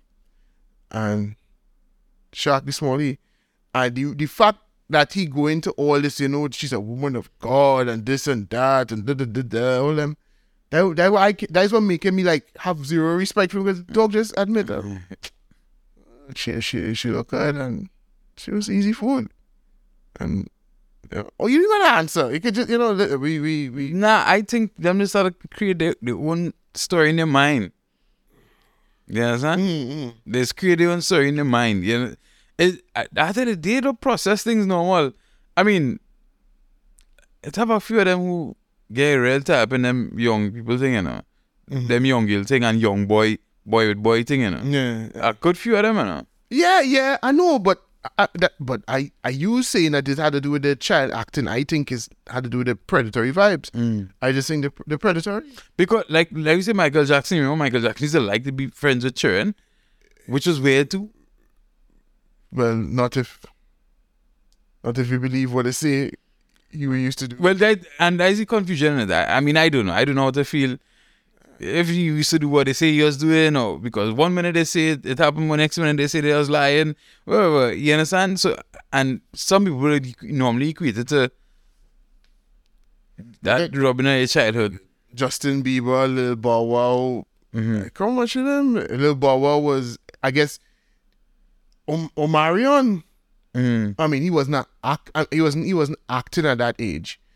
And I mean, but Marcus Houston had an acting career. That wasn't like a big thing. He was on that sitcom. You know, Michael B. Jordan was acting when he was a youth man too. Plenty of them was acting since he was young. Leonardo DiCaprio. Well, no, he's a bad example. And he liked little girls. But he don't like underage girls. He don't like underage girls. You understand? And he don't go through that. He don't marry them. What he does is like what every, middle-aged man, high value, quote unquote, high value man does do. You know what I mean? Just run through young ones. You know what I mean? But he not go, I forming this bond with this. No, he not trying to pretend like, because what on earth you want a 17-year-old girl could bond on? But I think, we were the same person. What? You were 17-year-old girl with the same person? You had the mindset that could have met with us. So I just getting probably the benefit of the doubt that probably his mind didn't develop as a normal person's mind. So he was thinking like a 17-year-old. Because but if he wouldn't be talking the way he's talking now. If he was acting immature and like and he gets like, boy dog, he looked like he and that girl like them really. He trying to play a pastor. He trying to talk like he's a pastor. You know what I mean? Oh, she loves God, and I'm a woman of God. I'm a man of God. I'm a man of faith, and we connected on a level. No, dog. You trying to pretend like you was, like, you trying to play. As I say, like you're a pastor, not like you're some immature little boy who didn't grow up. And, you know what I mean? You get married to the bird dog. You're married, you ain't just playing around with the chick. You just saying, well, there's a girl, there's my girlfriend. And no.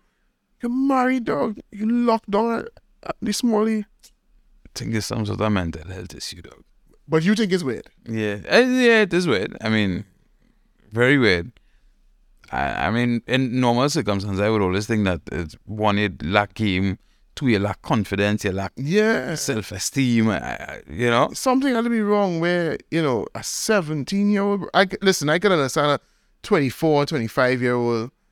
I don't think I can meet very many 25-year-olds who I could feel like if I could bond with them at that level, and I'm only going to be 40, so we're saying if I reach in my 50s, I certainly can't see myself in a conversation with a 20-something-year-old. I think the youngest I could probably go now and feel like I could actually form anything above surface level bond or below, surface level bond. I think about 33. 33 to 35. If you're a special 28-year-old, when I say special, like you're some real unusual 28-year-old, maybe. But anything below that, nah, dog, I can't. And if I could, I might be pretending. I might, just you make me feel young. Because it has some things that I tell people, sometimes people could speak maturely, but emotionally they're immature still. Of course. So a situation play off, their reactions are going to be immature still. And on top of that, I mean, unless I want to be a father to somebody, that's the main thing. I have children. I don't need a young girl to mold. You know what I mean? I don't want to have my partner in life and I'm feeling like I had to be growing you and shaping you because you now coming to know life. You could be as intelligent as you want. I'm not doubting I could meet a 17-year-old girl or a 17-year-old person in general who could have an engaging conversation with me. I'm not doubting that. But we're talking about a life partnership here. We're talking about, we're not just there was a fling here or one night. A partnership here. We are two different stages in our lives. How could we complement each other? I will be like watching you grow as if you're my child, and I'll be helping to grow you. I don't want to do that. I don't want to be a father. But I think that real men who like that. Who like that, yeah. Yes, they like that. Because they want somebody they could control, or they think they could control. They want somebody that they feel they could mold into what they want, in a kind of way. I think that's just a fool's errand. I think you're running into a real problem when you feel you could do that with somebody. Yeah. And I just don't have any interest in it. I think something that was lead into domestic violence and that kind of thing, because after a while when that person started want to think for themselves and want to do things and experience things, and you feel you was controlling them and you had that control and getting them on a certain road. Exactly. And they started push back. Yeah. Oh, them is the ones who want to kill the woman. Yeah. Because you rob the girl as she youth. You know what I mean? And when she should have been going through, the teething stages of relationships and understanding and getting to know herself, you rob her that. So putting she in house or whatever. And then she reaches a certain age and she like, I want to go out and experience all the things I didn't experience at that age. And now you want to trip off because you thought you had a child, not a woman. You thought you had a child. Which is something you can normally take ownership of. Right. But you can't take ownership of a woman. You can claim a little ownership of your own child. Exactly. Yeah. Exactly. So I think that's a fool's errand to even try that, but I'm sure that is what they want. I'm sure that is what they're seeking, but I have no interest in that, and I would be very fearful. Even if I wanted that, I'd be very fearful of trying to find it anyway, because I feel that going to end up in problems in the end, because you can't control people. Yeah. Hey, this is where let's get ready to wrap it up. Well, we wrapping it up. We getting ready to wrap it up. We're wrapping it up for tonight. Remember to follow, subscribe. Do all them things. Tell a friend, tell 10 friends, then 15 friends. Yeah. Yeah. We out. Till next week. Stop like little boys and like little girls. Stop it. Yeah.